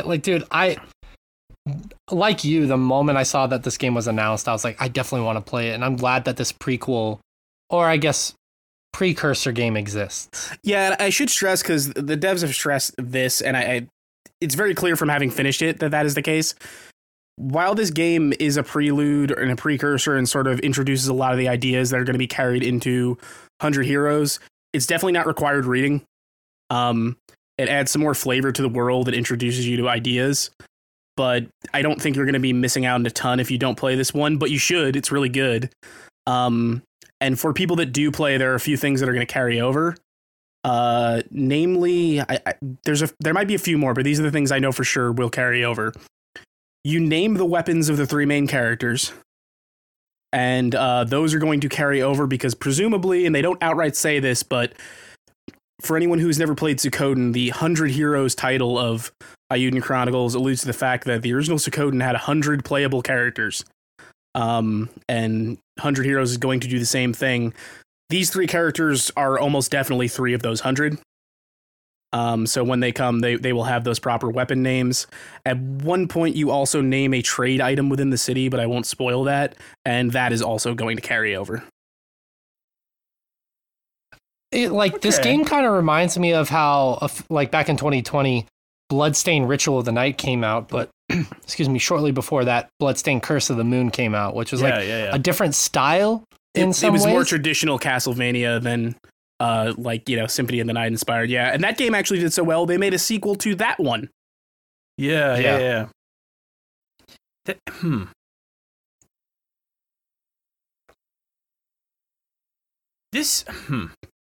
Josh is deep in thought. No. Like you were saying, this really is sort of the... I don't understand from a why the fuck standpoint. A completely different game would be a stretch goal for a Kickstarter. But given Curse of the Moon and then everything you're saying about this so far, it sure seems like letting a developer flex on a completely different sort of thing than they were intending to make in the first place has kind of led to some really cool stuff. Absolutely. And like I said, I'm invested in this world now. Like, they can only enrich it more. And some of the beautiful things they do with the city builder aspect, like physically seeing these shops change and the town become more thriving as you progress. As you reach certain milestones in leveling up the city, I noted this in the review because I think it is an important detail to notice. You'll actually see in the backgrounds, you'll see more people moving about the city, and you'll see more varied races of like elves and beastmen and stuff as it becomes sort of a bigger hub of trade instead of just this kind of podunk mining town. That's cool. Yeah, that's... So there's some kind of development of the city and the world. Yeah, if I had to guess, and I think that is definitely an interesting layer to bring, I would guess by the time, this town is nowhere when you start the game, and I would guess by the time you get to Eiyuden Chronicle 100 Heroes, this is going to be like a bustling capital city. Like, a city that matters. Yeah. And, there's so many systems to engage with. There's different kind of bonuses you can act before you hit dungeons. There's food you can craft at a restaurant that'll give you bonuses. You can go to a bathhouse to get bonuses. You're just unlocking all this different stuff as you progress. And much like Suikoden, this is a successor to, there are runes that you can equip to your weapons to equip elemental attacks. And not only does that change how you're damaging enemies, because enemies have element types, it also is the key to the sort of Metroidvania aspect where, like, I need to have a weapon charged with a fire rune in order to break this rock and move to the next area. Yeah. Ah, okay. That's really cool, man. I really want to play that game. I also kind of want to like gush about the fast travel for a quick second. Because, yeah, please. Yeah, you have to move around a lot in this game. Like I said, there's a lot of go to this dungeon and grab this item. Like, late game, you get to a point where it's going to be like, all right, if I go this way, I can grab these 6 things and then head back to the village and turn all this stuff in. Yeah. There is basically a signpost fast travel system. You don't need to be at the signpost to fast travel. You can fast travel from anywhere, but you can only fast travel to signposts. They are plentiful in both the dungeons and in the Well, I should note, in the village, you can travel to any screen, any one of the different areas, which there's like the main plaza, there's a residential area, there's an area full of shops called Outlander Lane. You can fast travel to any one of those, and then you can fast travel to any signpost within a dungeon. And once you're familiar with where you're going and where the areas are, you're zipping around like it's nothing. And quite frankly, this game would feel immensely tedious without it. So I am glad they made it as efficient as they did. Hell yeah. Hell yeah. Hats off to them for doing that. A lot of this sounds like a lot of the lessons that were learned very well from Indivisible a few years ago. Sure. Kind of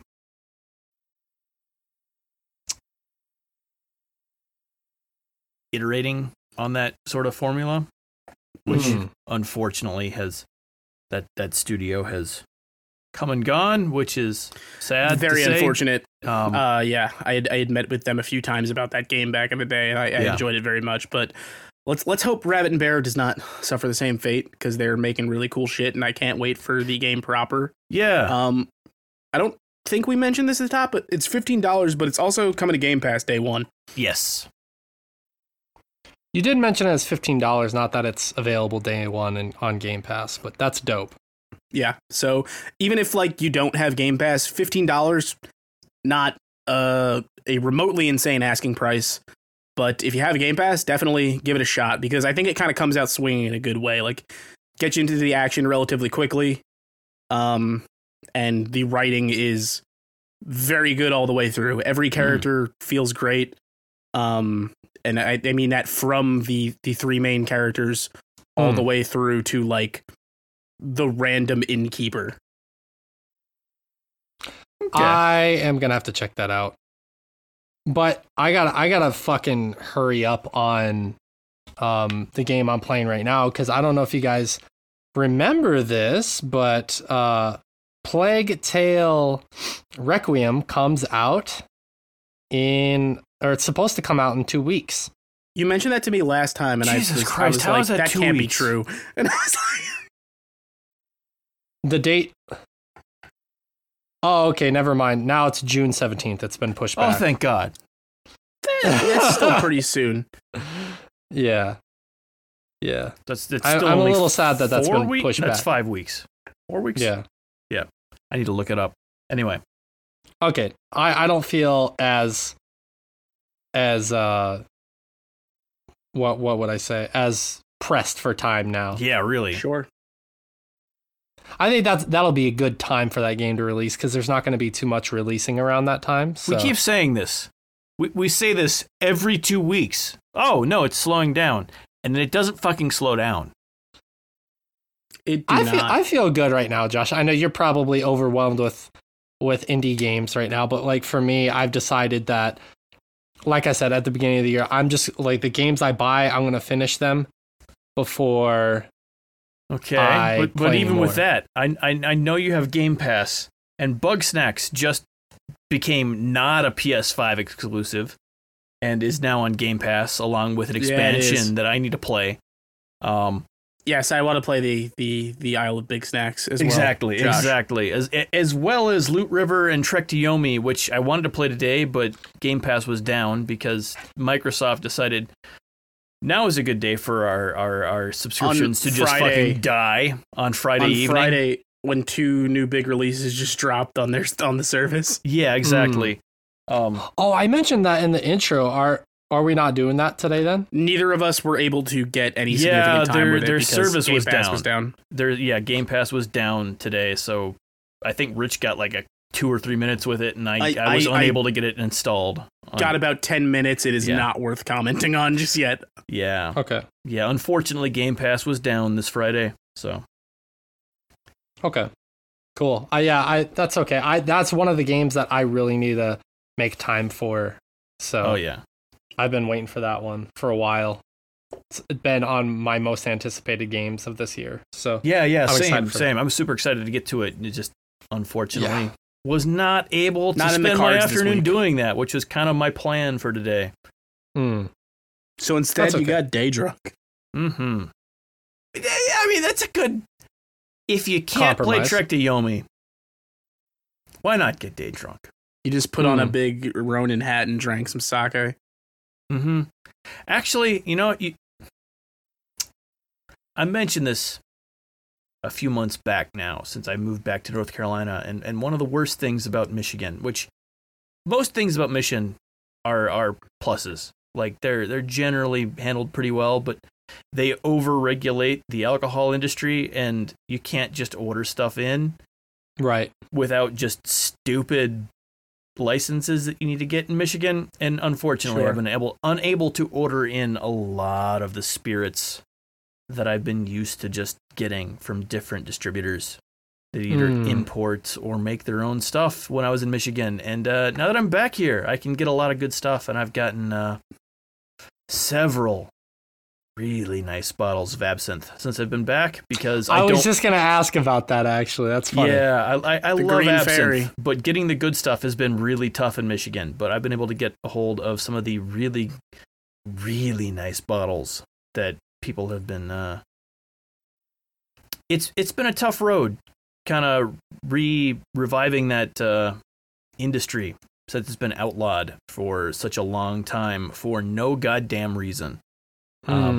But I've not gotten a hold of any good sake since I've been back in North Carolina, and I really need to do that now that I can do that. I know a few good places that import the really good stuff, which I should give you a couple good bottle recommendations, because I know a few people who make the really good stuff instead of just you can probably find good stuff there easily enough as it is, but anyway, yeah. I'll have to do that at some point, Shay. I'll have to send you a list of bottles that I know are really nice. Okay, I'm keen. Yeah. See if you find anything you really like, because that's a whole different world that is not represented particularly well in the States. There's that's food is always like, there's amazing food here in Japan, but there are just certain things that I miss. Like, my uncle sent me some Girl Scout cookies last week, and I fucking just plowed through the boxes. Like, in 3 days. He sent me like 6 boxes, and they were all gone in 3 days. Doesn't take much. Yeah. Speaking of plowing, I guess I was playing Horizon Forbidden West a lot this week. I've been messaging Rich a lot privately because he's finished that game a long time ago at this point. But that's a game that had a pretty slow start, as I talked about a while back in the Daunt. But as you get out of the Daunt, it opens up a lot more. And there's a certain point in the story which Rich was telling me, wait till you get to this point. And I had finally gotten there earlier in the week, and I was like, fuck, now I'm really engaged with what's happening in the story. Rich said the joke I was making about the Kryptonians. I didn't I told you why I didn't understand it at first. But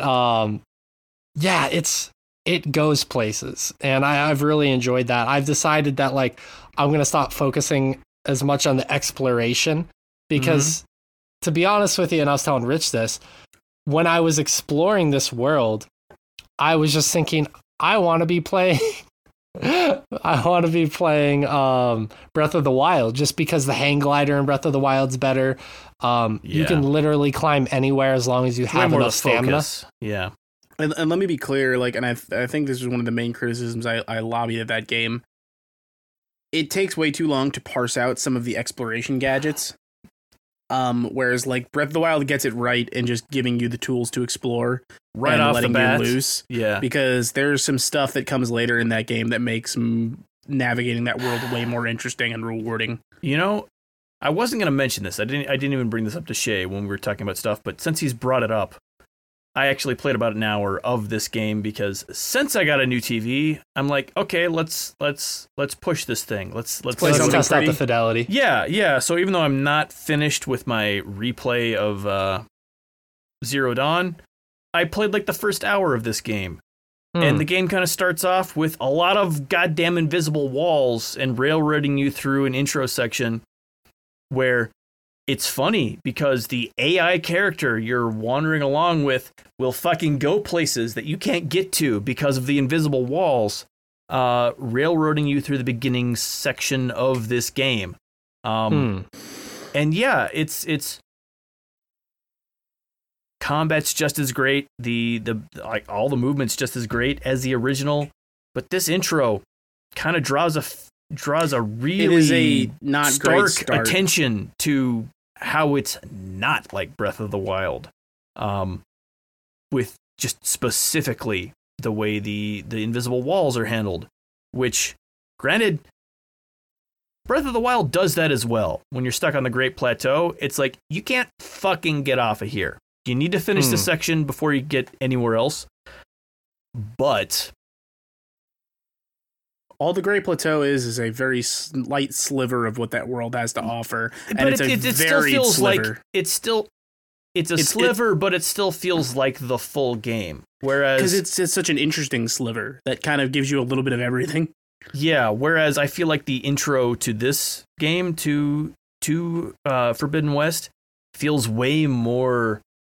Go down this path until you get the tools to not deal with these invisible walls. Also, it's the most boring path available. Like, once you're past the Daunt, every other environment is so much more interesting.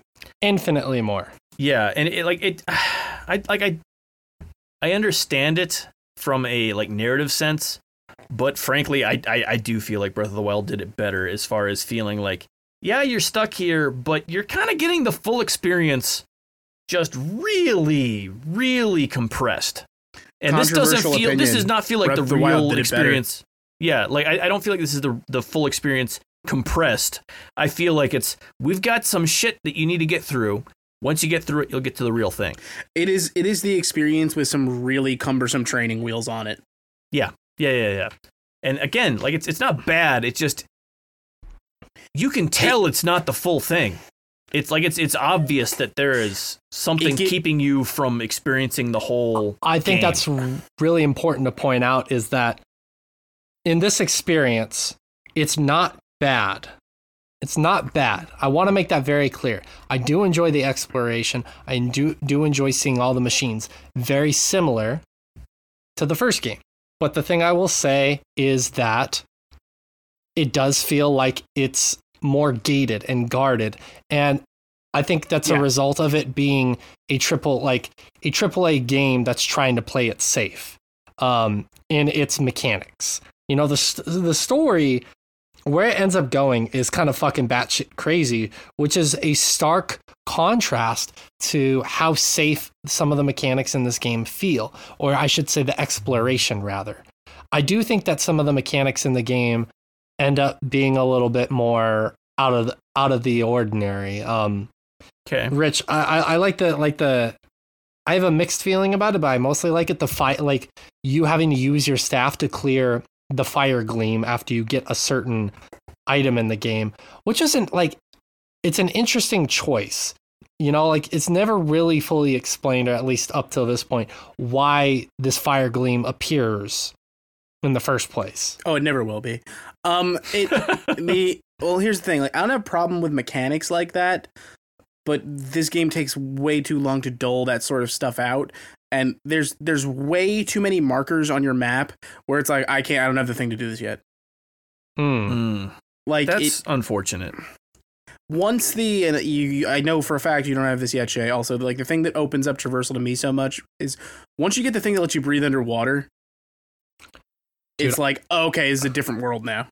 I've been waiting for that so fucking, like, that's one of the things that... Go to Vegas, baby. Here's one of the things I'm going to say. Like, this is another one of those things where it's not necessarily completely the fault of the developers, but it also, like, it's partially my expectations, but also partly the fault of the developers, is that one of the things that they toted in the trailers that when they were announcing this game is underwater exploration is going to be such a big thing in this game. And they showed that off a lot in everything they advertised. And the fact that I am like 20 plus hours in the game, and this is partially due to how I choose how much exploration I do, but it's like, if you're just doing this story, it still takes a while to get that contraption or mechanic to open up, to be able to travel underwater. And it's like, if you're gonna advertise that this game is opening up another biome, why is that not dropped sooner? And once you get that thing, it really does. Like, when the area you get it in is one of the most beautiful areas to explore underwater, and it's not the area you would think it would be. And then beyond that, like, the water-based machines that you can then encounter are insane. I'm excited for those. I've seen one in the far off distance, and I'm like, I don't have this equipment, so I'm probably not going to go try and fuck with it. But yeah, that's something that I think Breath of the Wild did really well. That frankly, I've not seen a lot of games replicate properly. Is you get out of the intro section of that game, you can go anywhere. It will be much, much harder because you don't have exactly the tools you need to handle some situations, but you've got tools that will get the job done regardless. You have the tools to do anything you need to do. It's just a matter of, do I hit hard enough yet to do it effectively? Well, not even just that, but like, there are a lot of really hot areas, really cold areas that you can eventually find equipment that will make those way more manageable. Or but you could also you can some fuck with potions. the systems of the game and just do it anyway. Yeah. And this is not that sort of game. This is way more straightforward Metroidvania. Do you have the tool that does this job? Sort of progression. And the thing is, that works better in an environment that feels super linear.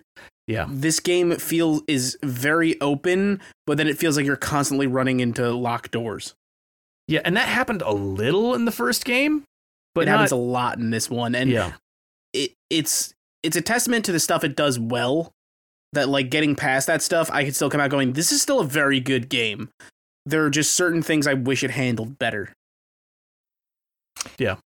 Here's the one thing I will say to its credit, though. It does feel like, even though the exploration is better in a game like Breath of the Wild, the fact that it has more biomes and has more, I wouldn't say dimensions, that's not quite the right word, but when you start exploring those underwater areas, it's really fascinating and it's gorgeous, and they put a lot of time and effort into those.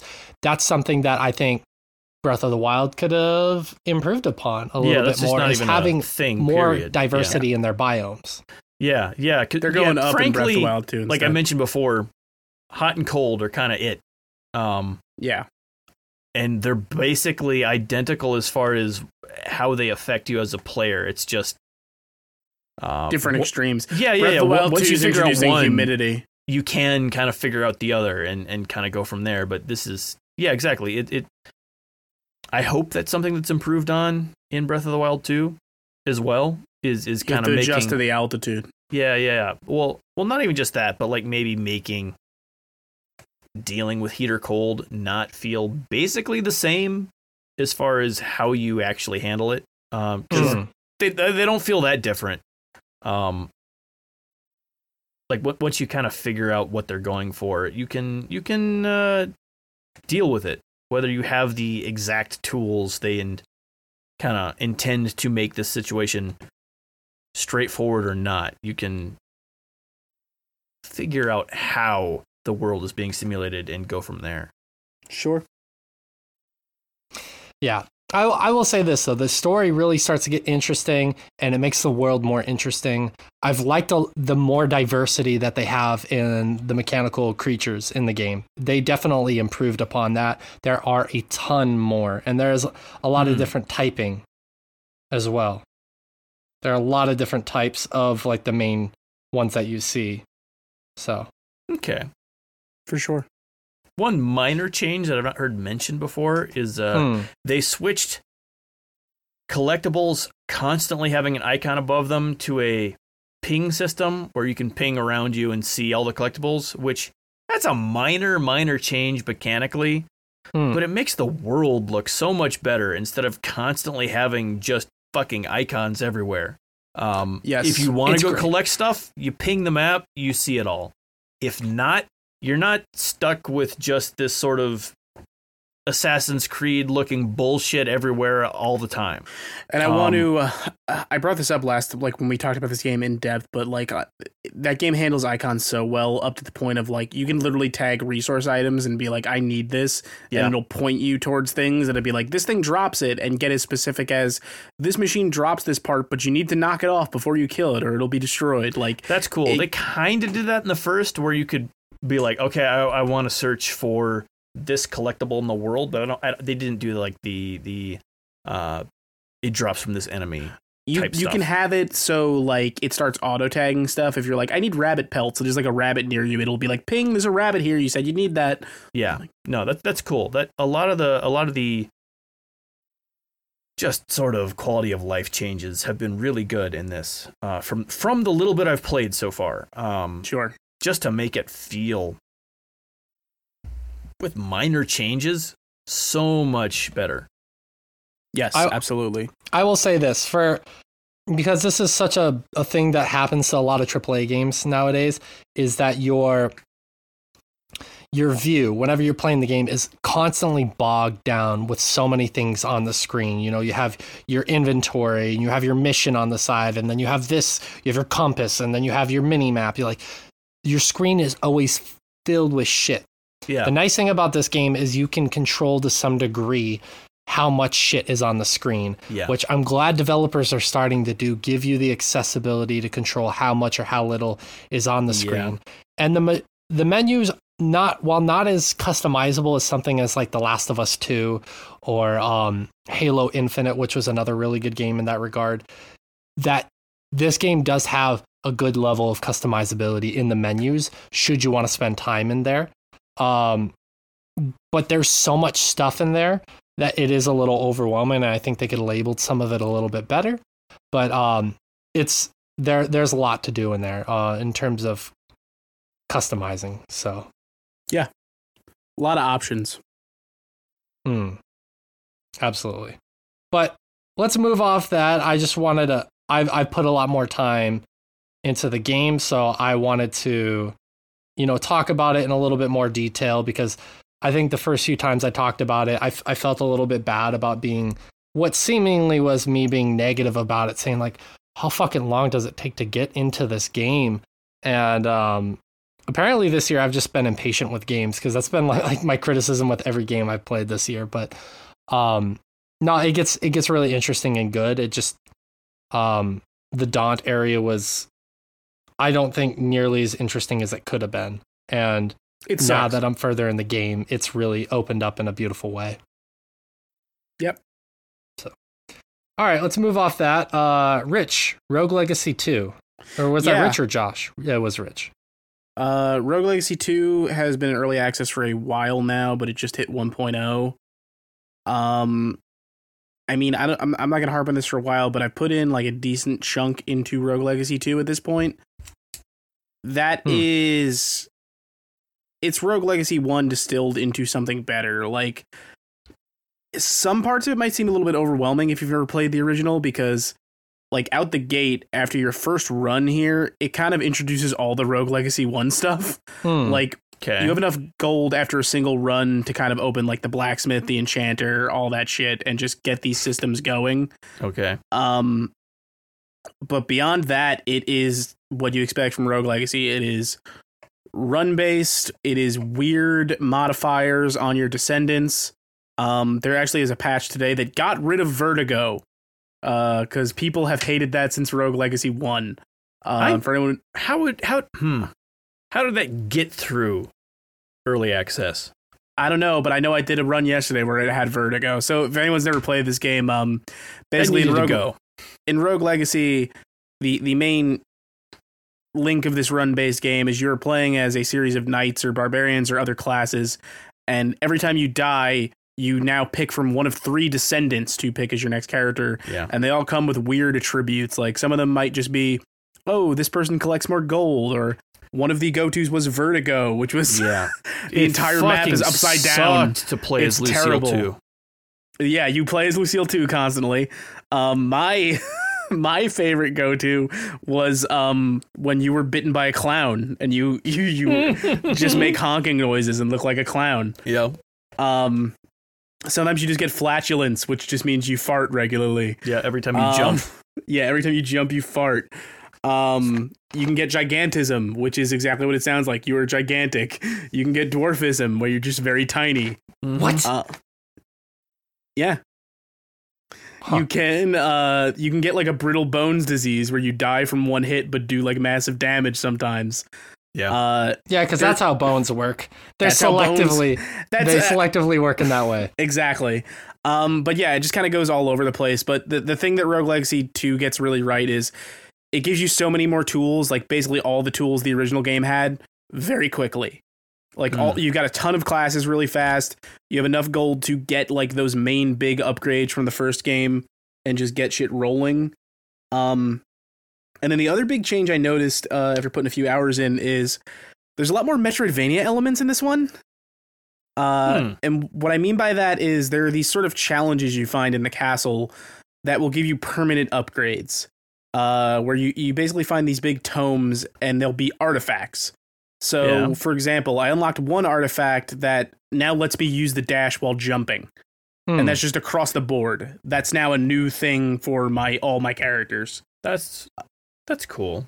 I got another one that was like, I found this tome that in the castle, in a lot of rooms, there are these glowing orbs that initially you would hit R1 or whatever on them, and it would just give you like an intelligible message. Yeah. And now I can calm my inner eye and I can understand these messages from spectral visitors.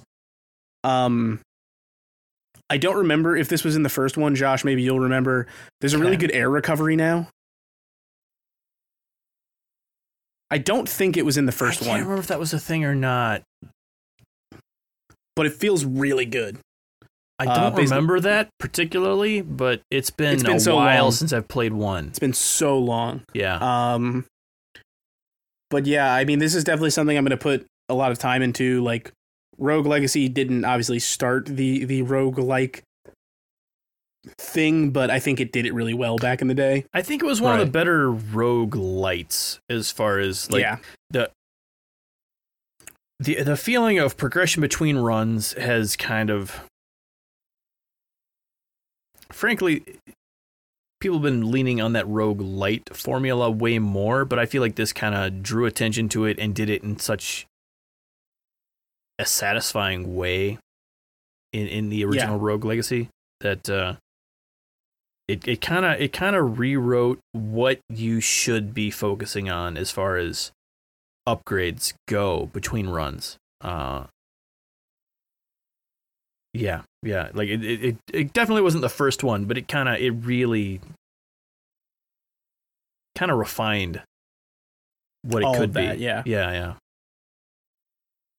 But yeah, it's very much Rogue Legacy 1, but just with a lot more modern trappings and some different ideas that I think are welcome additions. Yeah, that's cool. I've heard good things about it. And Ray just said he finished it, right? No, he finished the first boss. Oh, okay. So he's probably been playing for 12 hours. I don't think I've made it to the first boss room yet. Yeah. Is it a pretty long game? The first one was pretty long. It's hard. I mean, like by Rogue standards, it's like, who can say for sure? So much of this is kind of dependent on your playstyle. Either playstyle and or luck and or skill. There's kind of there's a weird overlap in these sort of games between like whether you happen to figure out certain mechanics early on or not. Yeah. That will drastically change your play times. In this sort of game. So yeah.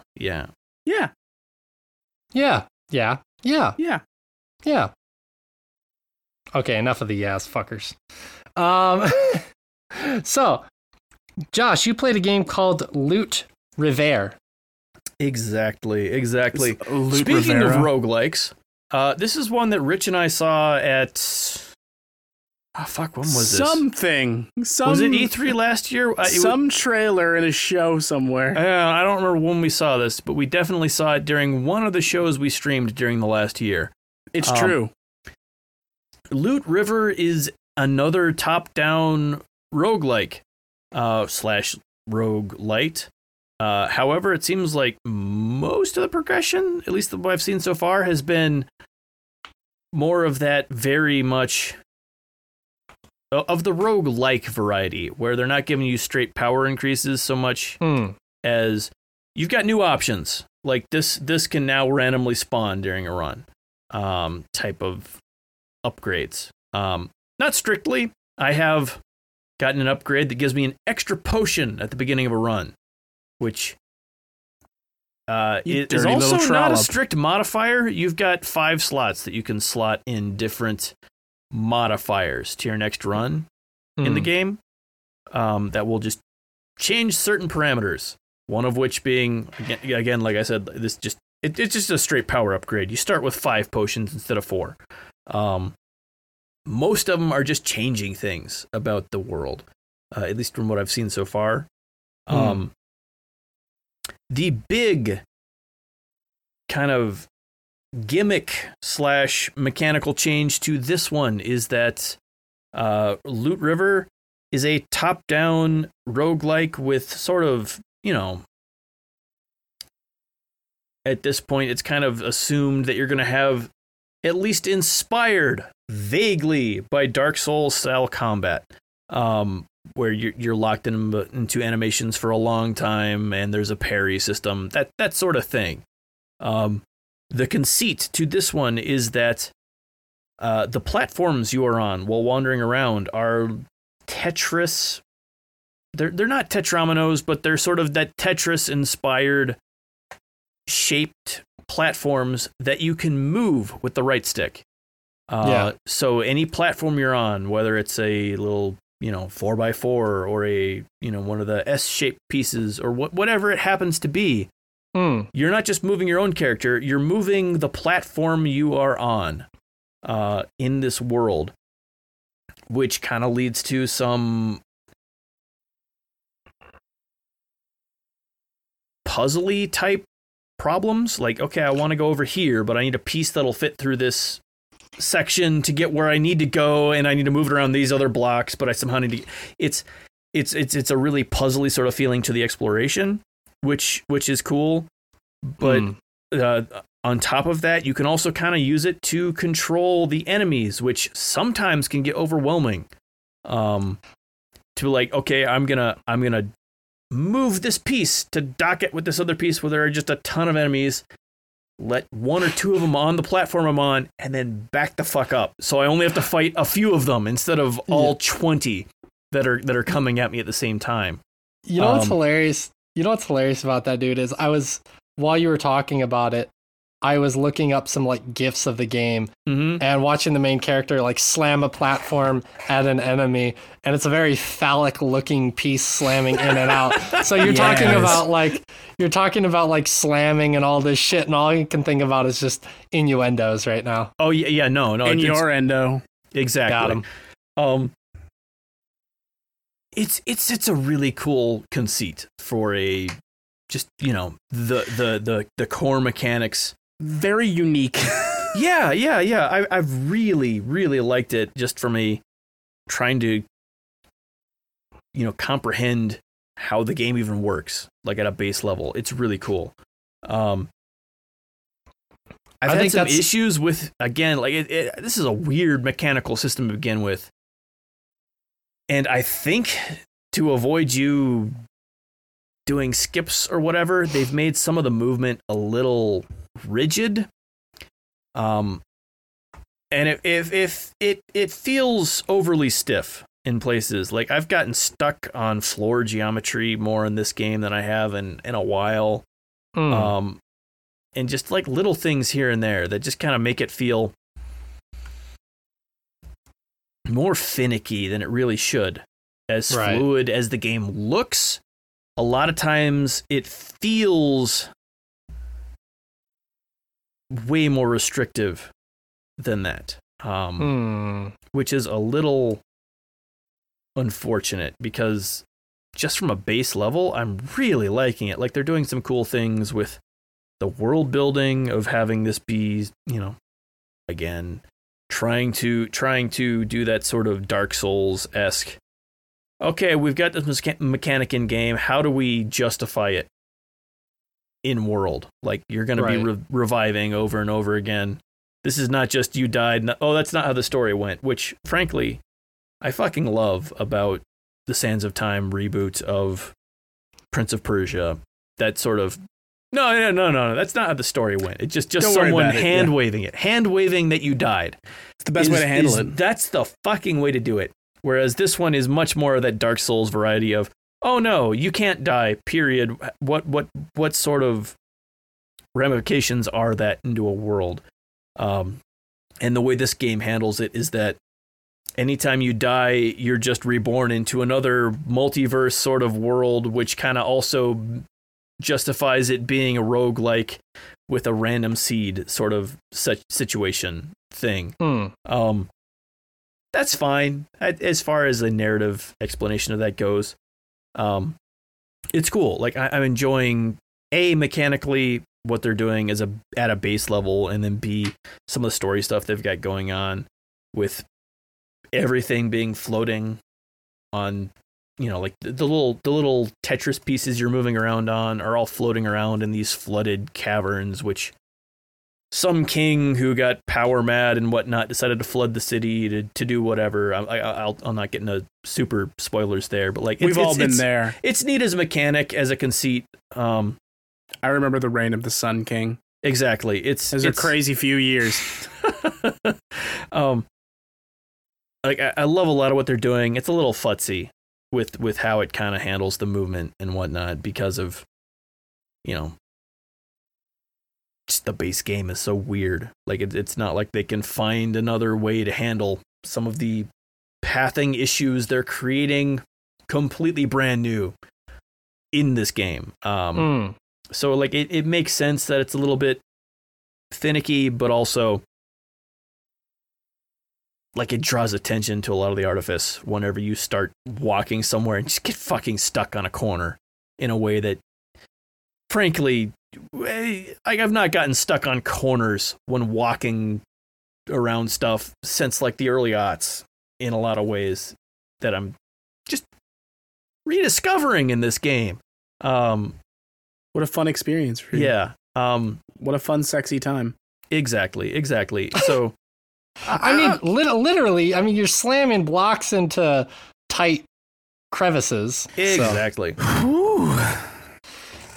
No, it's really cool, and I definitely think it's worth experiencing. This is Josh, another one that's on Game Pass as well, kind of like Rich was mentioning earlier. So yes, I'm sorry. Can you just hold on a second? I kind of have an emergency. Really quick, hold on just a second. Mm-hmm.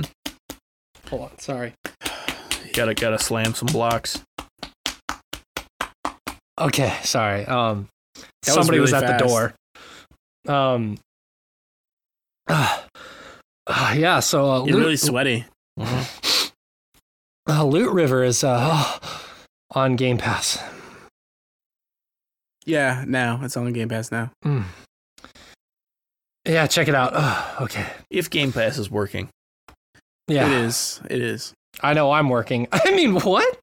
You gotta work, bitch.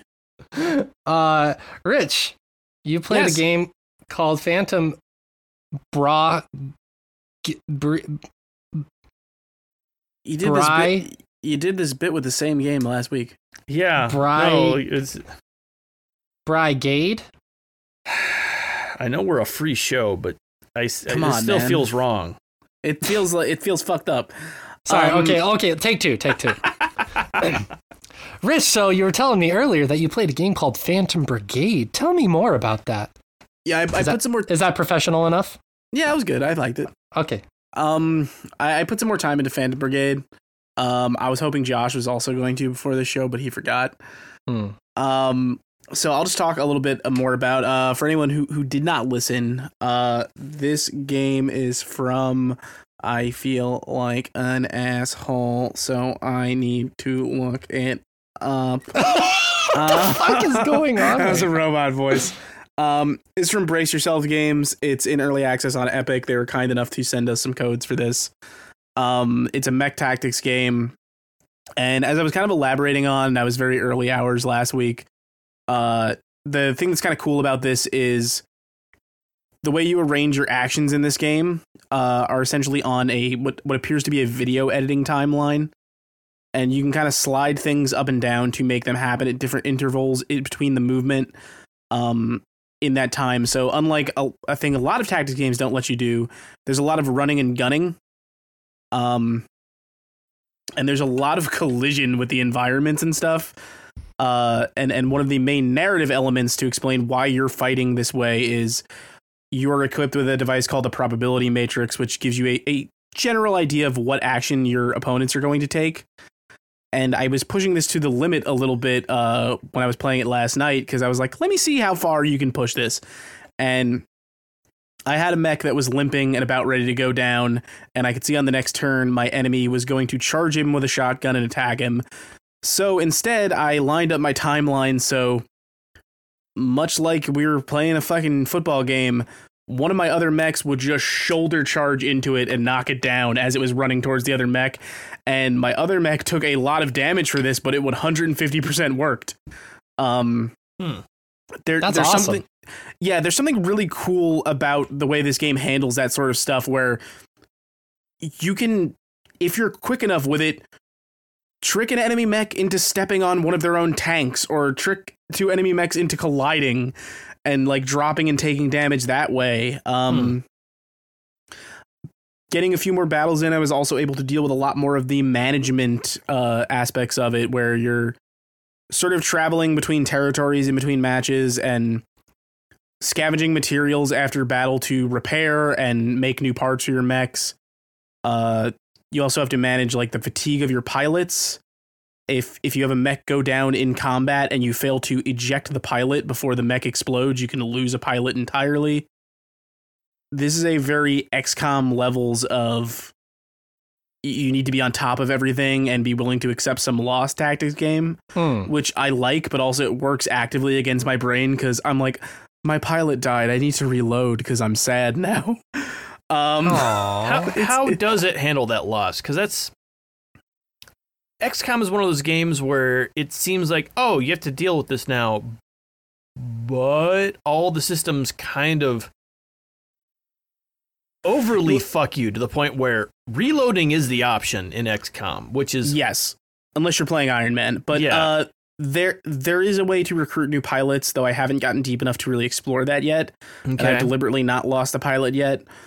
Also, right now, it's worth noting, it's clear that you're going to get other mechs. I still only have 2 at the moment, and I'm just doing a lot of like swapping different armor types and to sort of, you know, deal with how these mechs are performing and what weapons they're using. Okay. You're also managing pilot fatigue, which can affect their performance and accuracy and things like that.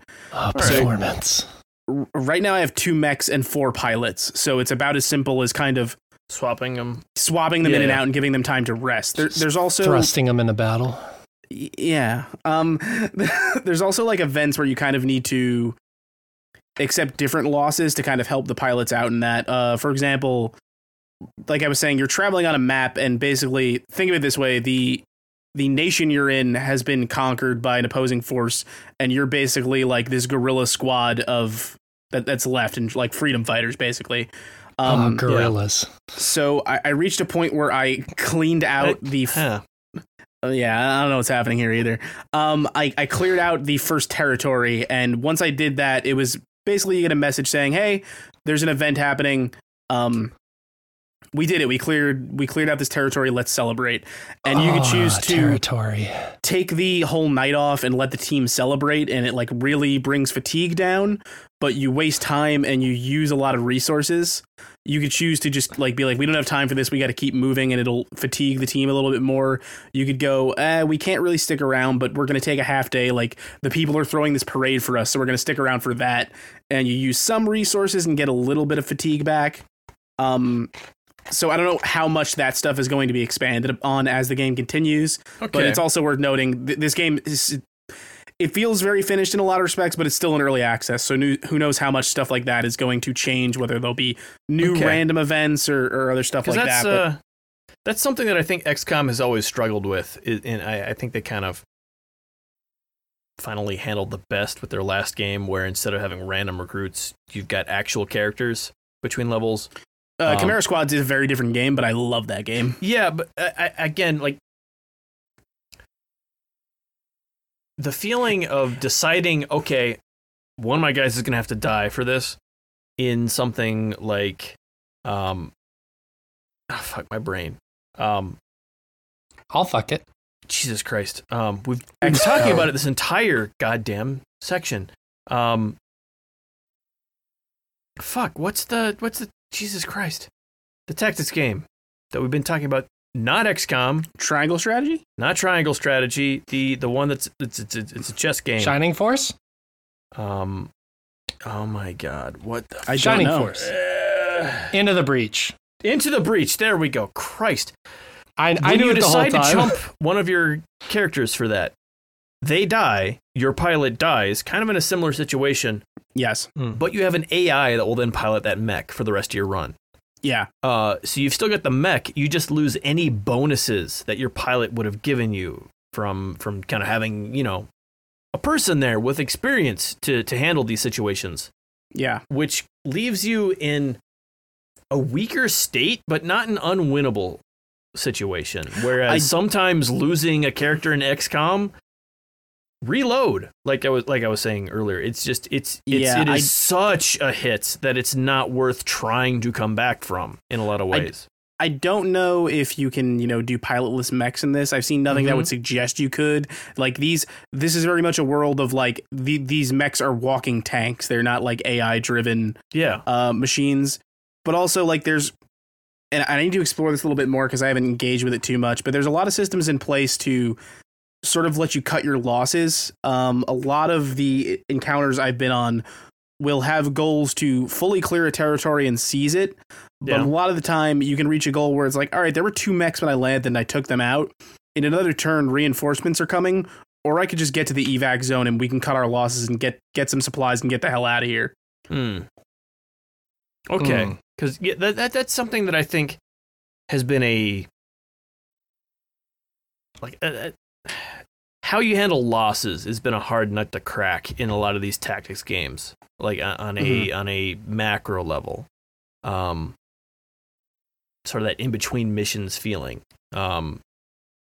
So far in its early hours, I think this game does a really good job of putting you in the position of we're the underdog, we're scrounging for resources. There are 5 of us just trying to keep these 2 mechs together.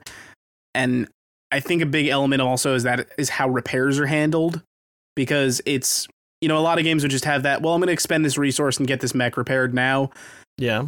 You need to expend your travel time as you go to other areas to repair mechs in this. So you're not clicking to repair something. As long as you have the resources, your team's going to repair it as you're moving.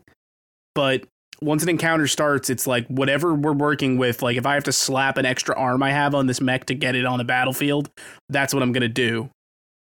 But like you're rarely going into an encounter in peak performance conditions. Okay.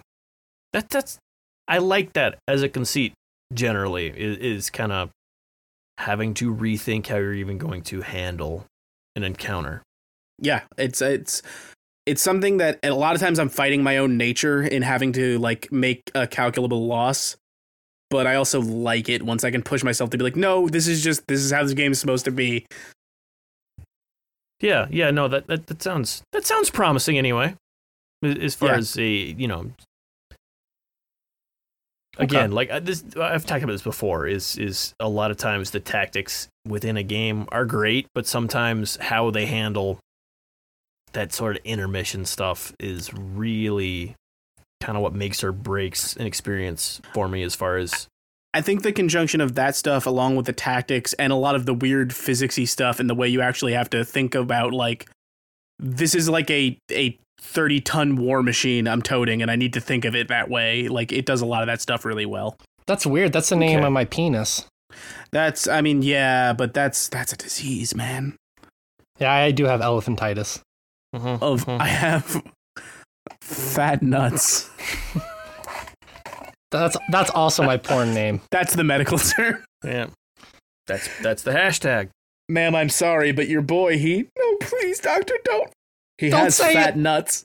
No! My boy! My boy!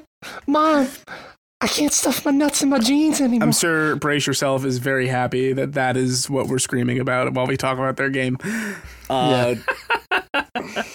They'll have a giggle. But on that note, should we go to break? We'll break it. Yeah, let's go to break. Yes. I think we All hit right. everything. Yeah, and my mom used to hit me. All right, let's go to break. We'll be back. That's hilarious. Christ. My grandma's dead.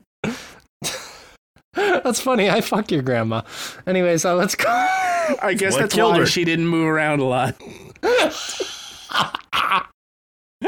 Rich, I'm sorry I made that joke. All right, let's go to break. We'll be right back after these messages. Ah, the summer breeze. The sun is beaming. The waves are crashing. Life is good.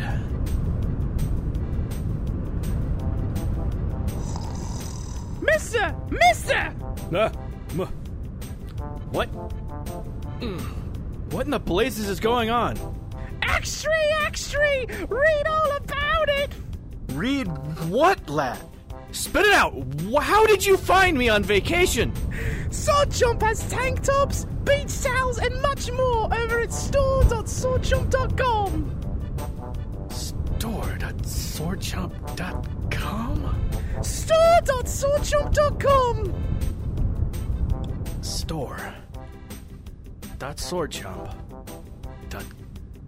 Store.swordjump.com. Yes, store.swordjump.com. Store.swordjump.com. Yes, damn it! It worked. I can enjoy my afternoon nap in peace. Hey, mister. Did you hear about store.swordjump?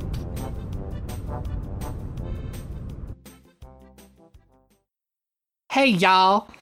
We're back. Hey, We're gonna do some polls. We'll just We're gonna smoke do this some- bowl. all right. Hey, fellas. Yeah. Do you want to Fellas. just play video games? I don't even remember the tune of the song. I just want to play video I games. don't want to bring us back to this place. Yeah, All right, too late. I already did. Can't fucking stop.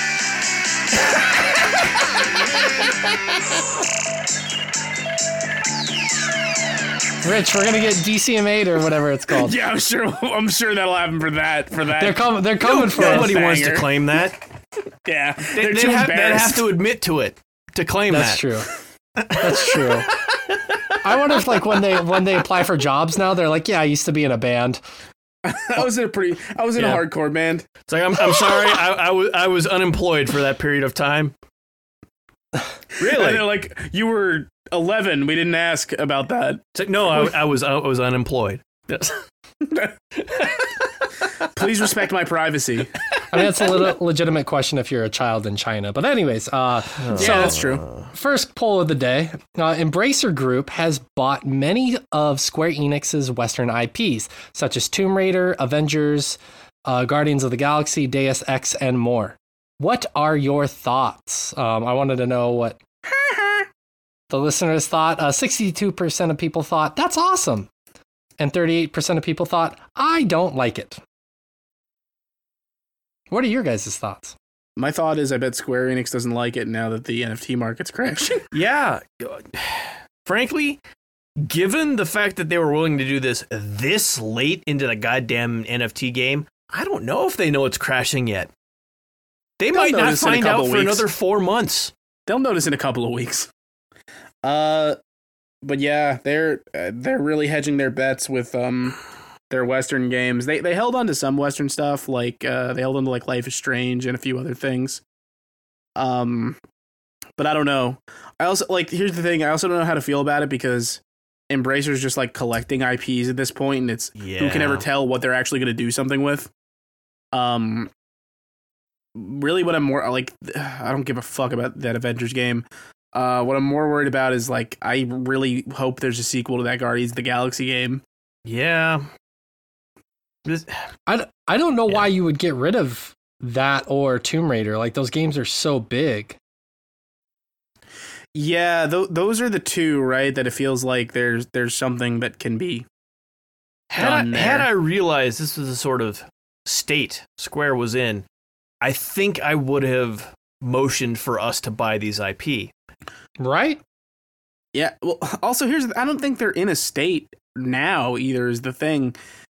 They were hedging their bets on the NFT stuff, and also their Japanese titles are in a better place now than they had been in like the past decade. Who knows if this really ends up biting them in the ass, or it just goes, we're not going to make a Tomb Raider, fucking whatever. I mean, frankly, given the revival of Final Fantasy XIV, Square Enix could survive on literally one game at the moment. And I think things like Final Fantasy 16 on the horizon are going to do well for them. Like they have irons in the fire. Like Dragon Quest 11 did very well for them. They have stuff that's going to do just fine. Yeah, no, they're not in a bad way after this in any way. It feels really short-sighted.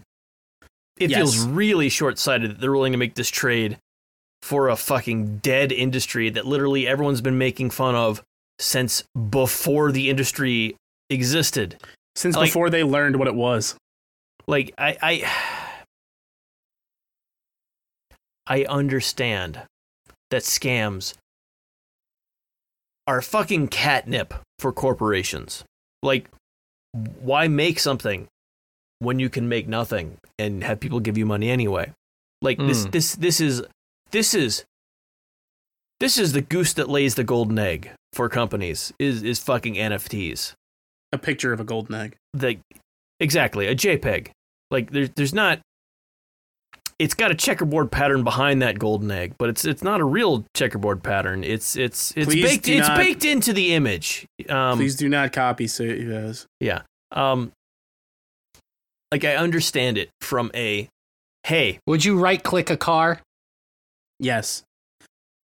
As a rule of thumb, I never understand yes. that question again, because like you wouldn't download a car. Like if that were possible, of course I would. What are you insane? I like how we literally just did that bit 2 days ago, Rich, and people are gonna be like, "Is this deja vu?" when they hear that in the other podcast. I forgot that happened. I thought that was like a dream I had. Nope, that literally was 2 days ago. I'm tired. It's been a while. Yeah. I have no opinions about this one way or the other than why would you get rid of some of your best grossing, most popular titles. But I'm not a business person. So. Yeah, I get it. I understand it from their point of view.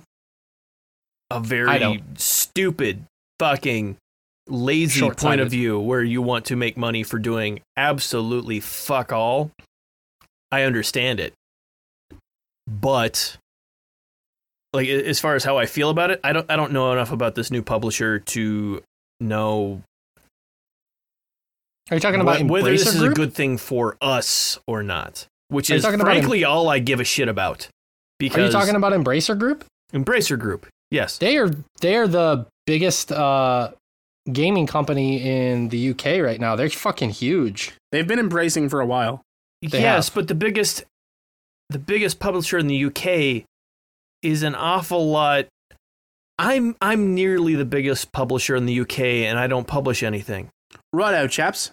Well, to be fair, Josh, they have THQ Nordic, Gearbox, Saber, Aspyr, Crystal Dynamics, Eidos Montreal, Square. They have a ton of shit. So they make I think it's 3 called more Sabre. games than me per year.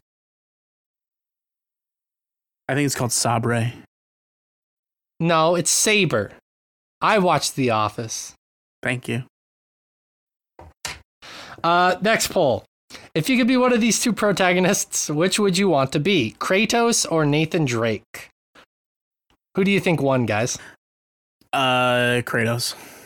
That's who I think won. Josh? I think Nathan Drake won, but I think this is probably fairly close. I would have picked Nathan Drake, but I think Kratos won. Why do you think Nathan Drake won, Rich? I don't. I thought Nathan Drake won. Oh, no, I'm sorry. Why do you think Kratos won? I don't know. I just feel like people are high on Kratos right now. I mean, they've always been high on Kratos ever since he dropped. But yeah, no, but I mean, like, I think Kratos is more at the forefront of our minds culturally. Everyone's getting ready for the second act of this game. There's never been a better time to be Kratos. Mm-hmm. That's true. Josh, why do you think Nathan Drake? He's handsome. Because his family doesn't randomly die because, you know. His family dies because he shoots them. Yeah, exactly.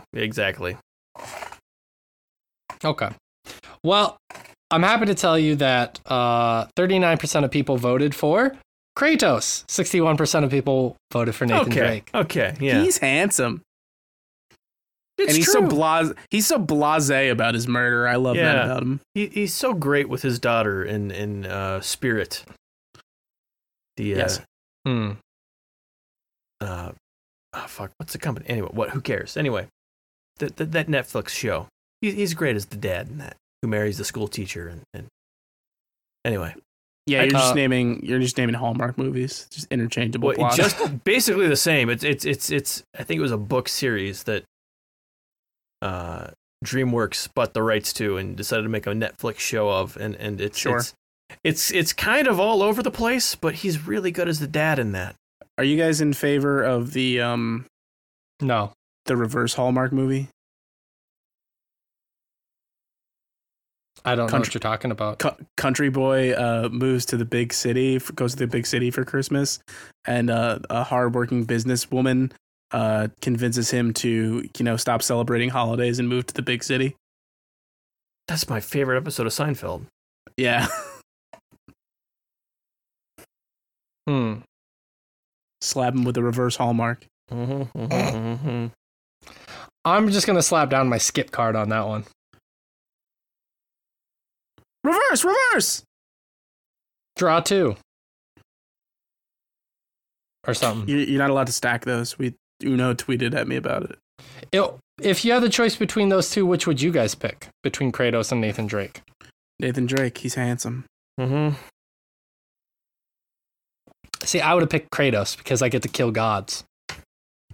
Why? What is it with everybody's upset? Okay, then I pick the 14-year-old protagonist of any anime. I get to kill gods. You get to kill a god, not all of them. Yeah, but it's a weird Japanese god that counts for something. Listen, when Kratos, listen, I'm just waiting for God of War 7, where Kratos kills the Judeo-Christian god. I would fucking come. We'll get there. So hard. We'll get there. I think he's on track for that. When you see a health bar under Jesus of Nazareth, that's when you know God of War's made. I mean, that's the thing. Like, you start with the Greek gods, which no one gives a flying fuck about. That's the whole reason that those are popular for reimagining, is that because we'll cast Russell Mr. Crowe Papadopoulos. No one gives a shit. What if God ends up killing, if Kratos ends up killing all the current day gods, he kills the Judeo-Christian god, he kills Allah, you mean NASCAR, he kills Buddha, and Visa, Tech Boy, all the current gods. I'd be all for that. Kevin Bacon. So he's gonna kill DJ Khaled, Donald Trump, and MasterCard, Vladimir. Another one. Steven Seagal and Vladimir Putin. Amber Turd. Oh, because she did poopy in the bed. Yeah, she did poopy in the bed. She did poopy in the bed. Somebody sent me a meme today, Shay, that you'd appreciate, where it was like the Always Sunny thing with Charlie and Frank, but with Johnny Depp and Amber Heard's heads on it, where it's like Johnny Depp being like, we wake up and there's a poop in the bed and we ignore it because, all right, accidents happen. But the next day I wake up and there's another one in the same exact spot. She made a poopy in the bed. The lady done made poopies in the bed. She made the poopy in the bed. All right, next poll. Before we become too unhinged. She seems like a terrible person. I think that train's coming on.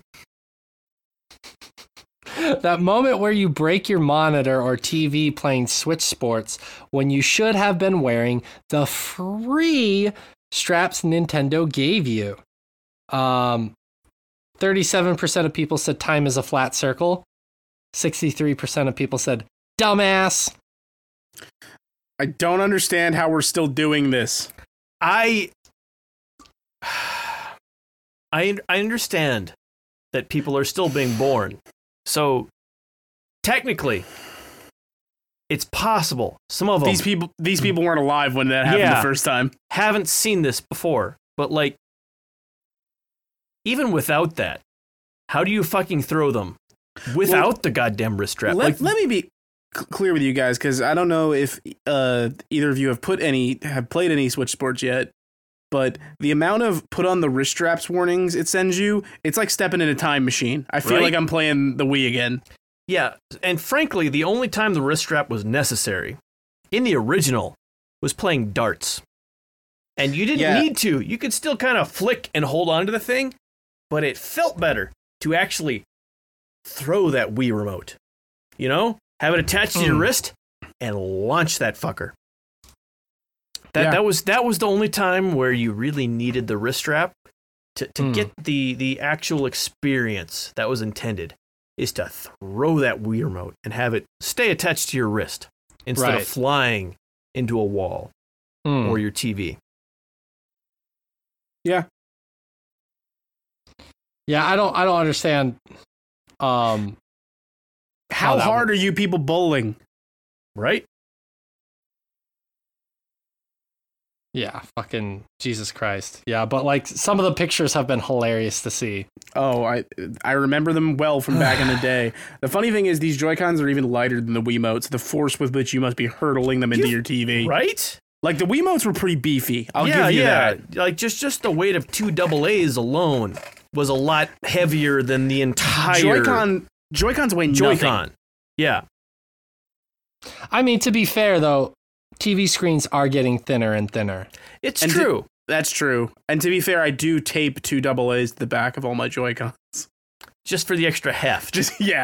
I need it. You know, I'm trying to give myself forearm strength. Yeah. I'm doing curls with the right? With the Joy-Cons. 377. That's me. Put ankle weights on all my Joy-Cons. 999. 1,000. Oh, hey. I don't know if you heard. I just did 1,000 of those. All right, Ron Burgundy.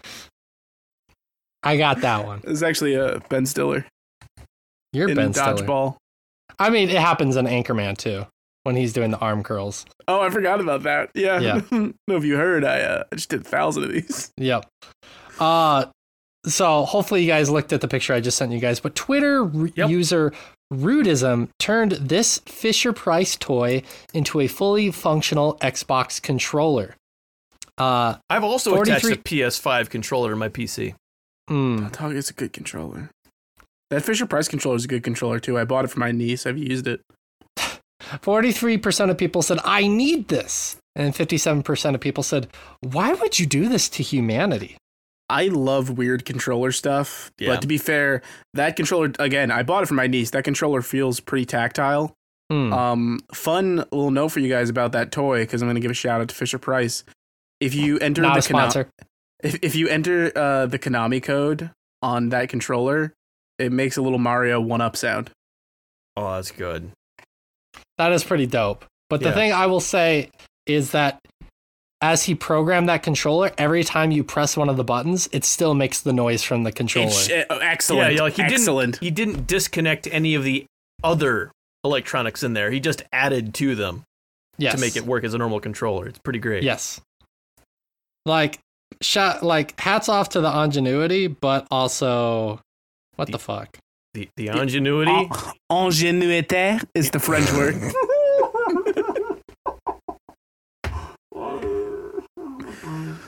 I want a baguette. Mercy Boker. That's the name of my my alt metal band. We are Mercy Boker, and we are here to, how you say, shred the heads. This next song is called My Baguette is Soggy and I Am Mad. I don't even know where to go with this fucking bit, so I'm just gonna move on. I was desperately trying to think of anything to say. I was like, I can't think of a single fucking thing to say. That's probably for the best. Yeah. I don't know who that character was. I don't either. It's probably over, but at the time that I did the poll, there are many JRPGs on sale on the Switch, such as the Disgaea series, the Legend of Heroes series, and RPG Maker. Go get some games.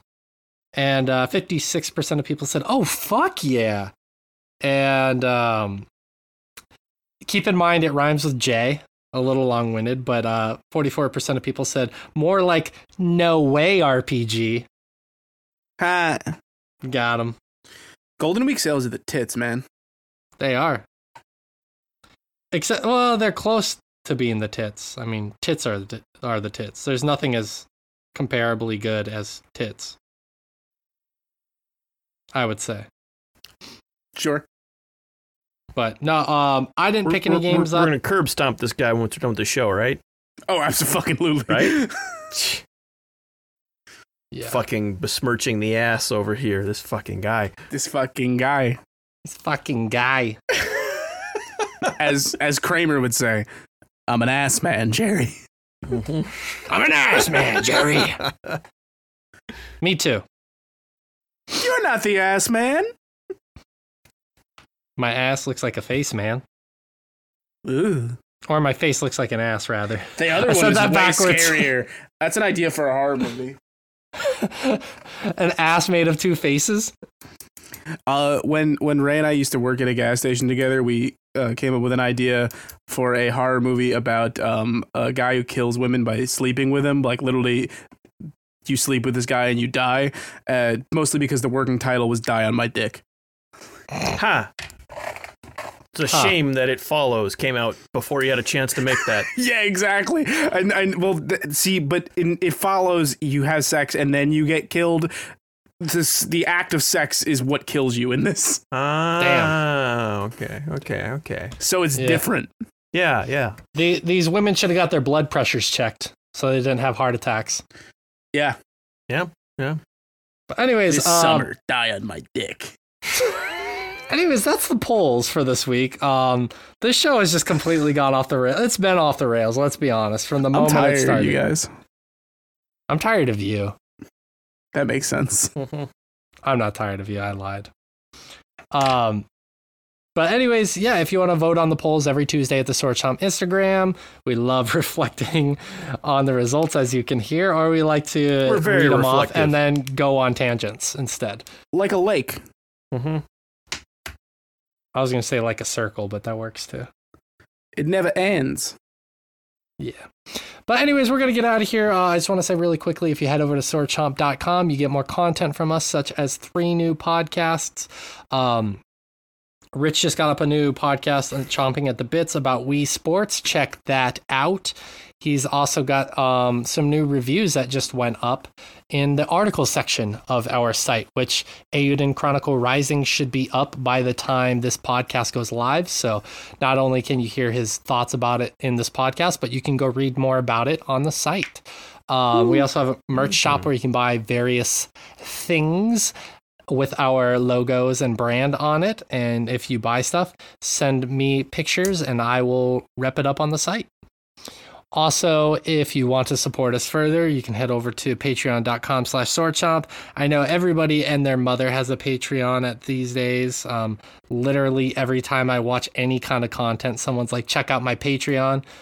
But truly, that is the only way we make money here, as we're completely and 100% listener funded. The perks from backing anyone's mother are really good, though. It's like you get to see that nice fucking ass of hers.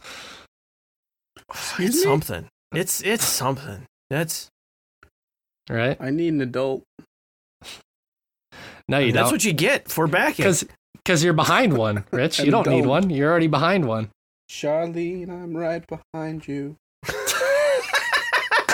Anyways, we're going to get out of here before we embarrass ourselves further. I want to say thank you to Rich and Josh for joining me on this episode of the Chompcast. We will be back next week with another episode. Thank you so much, and take care. What the fuck happened this episode?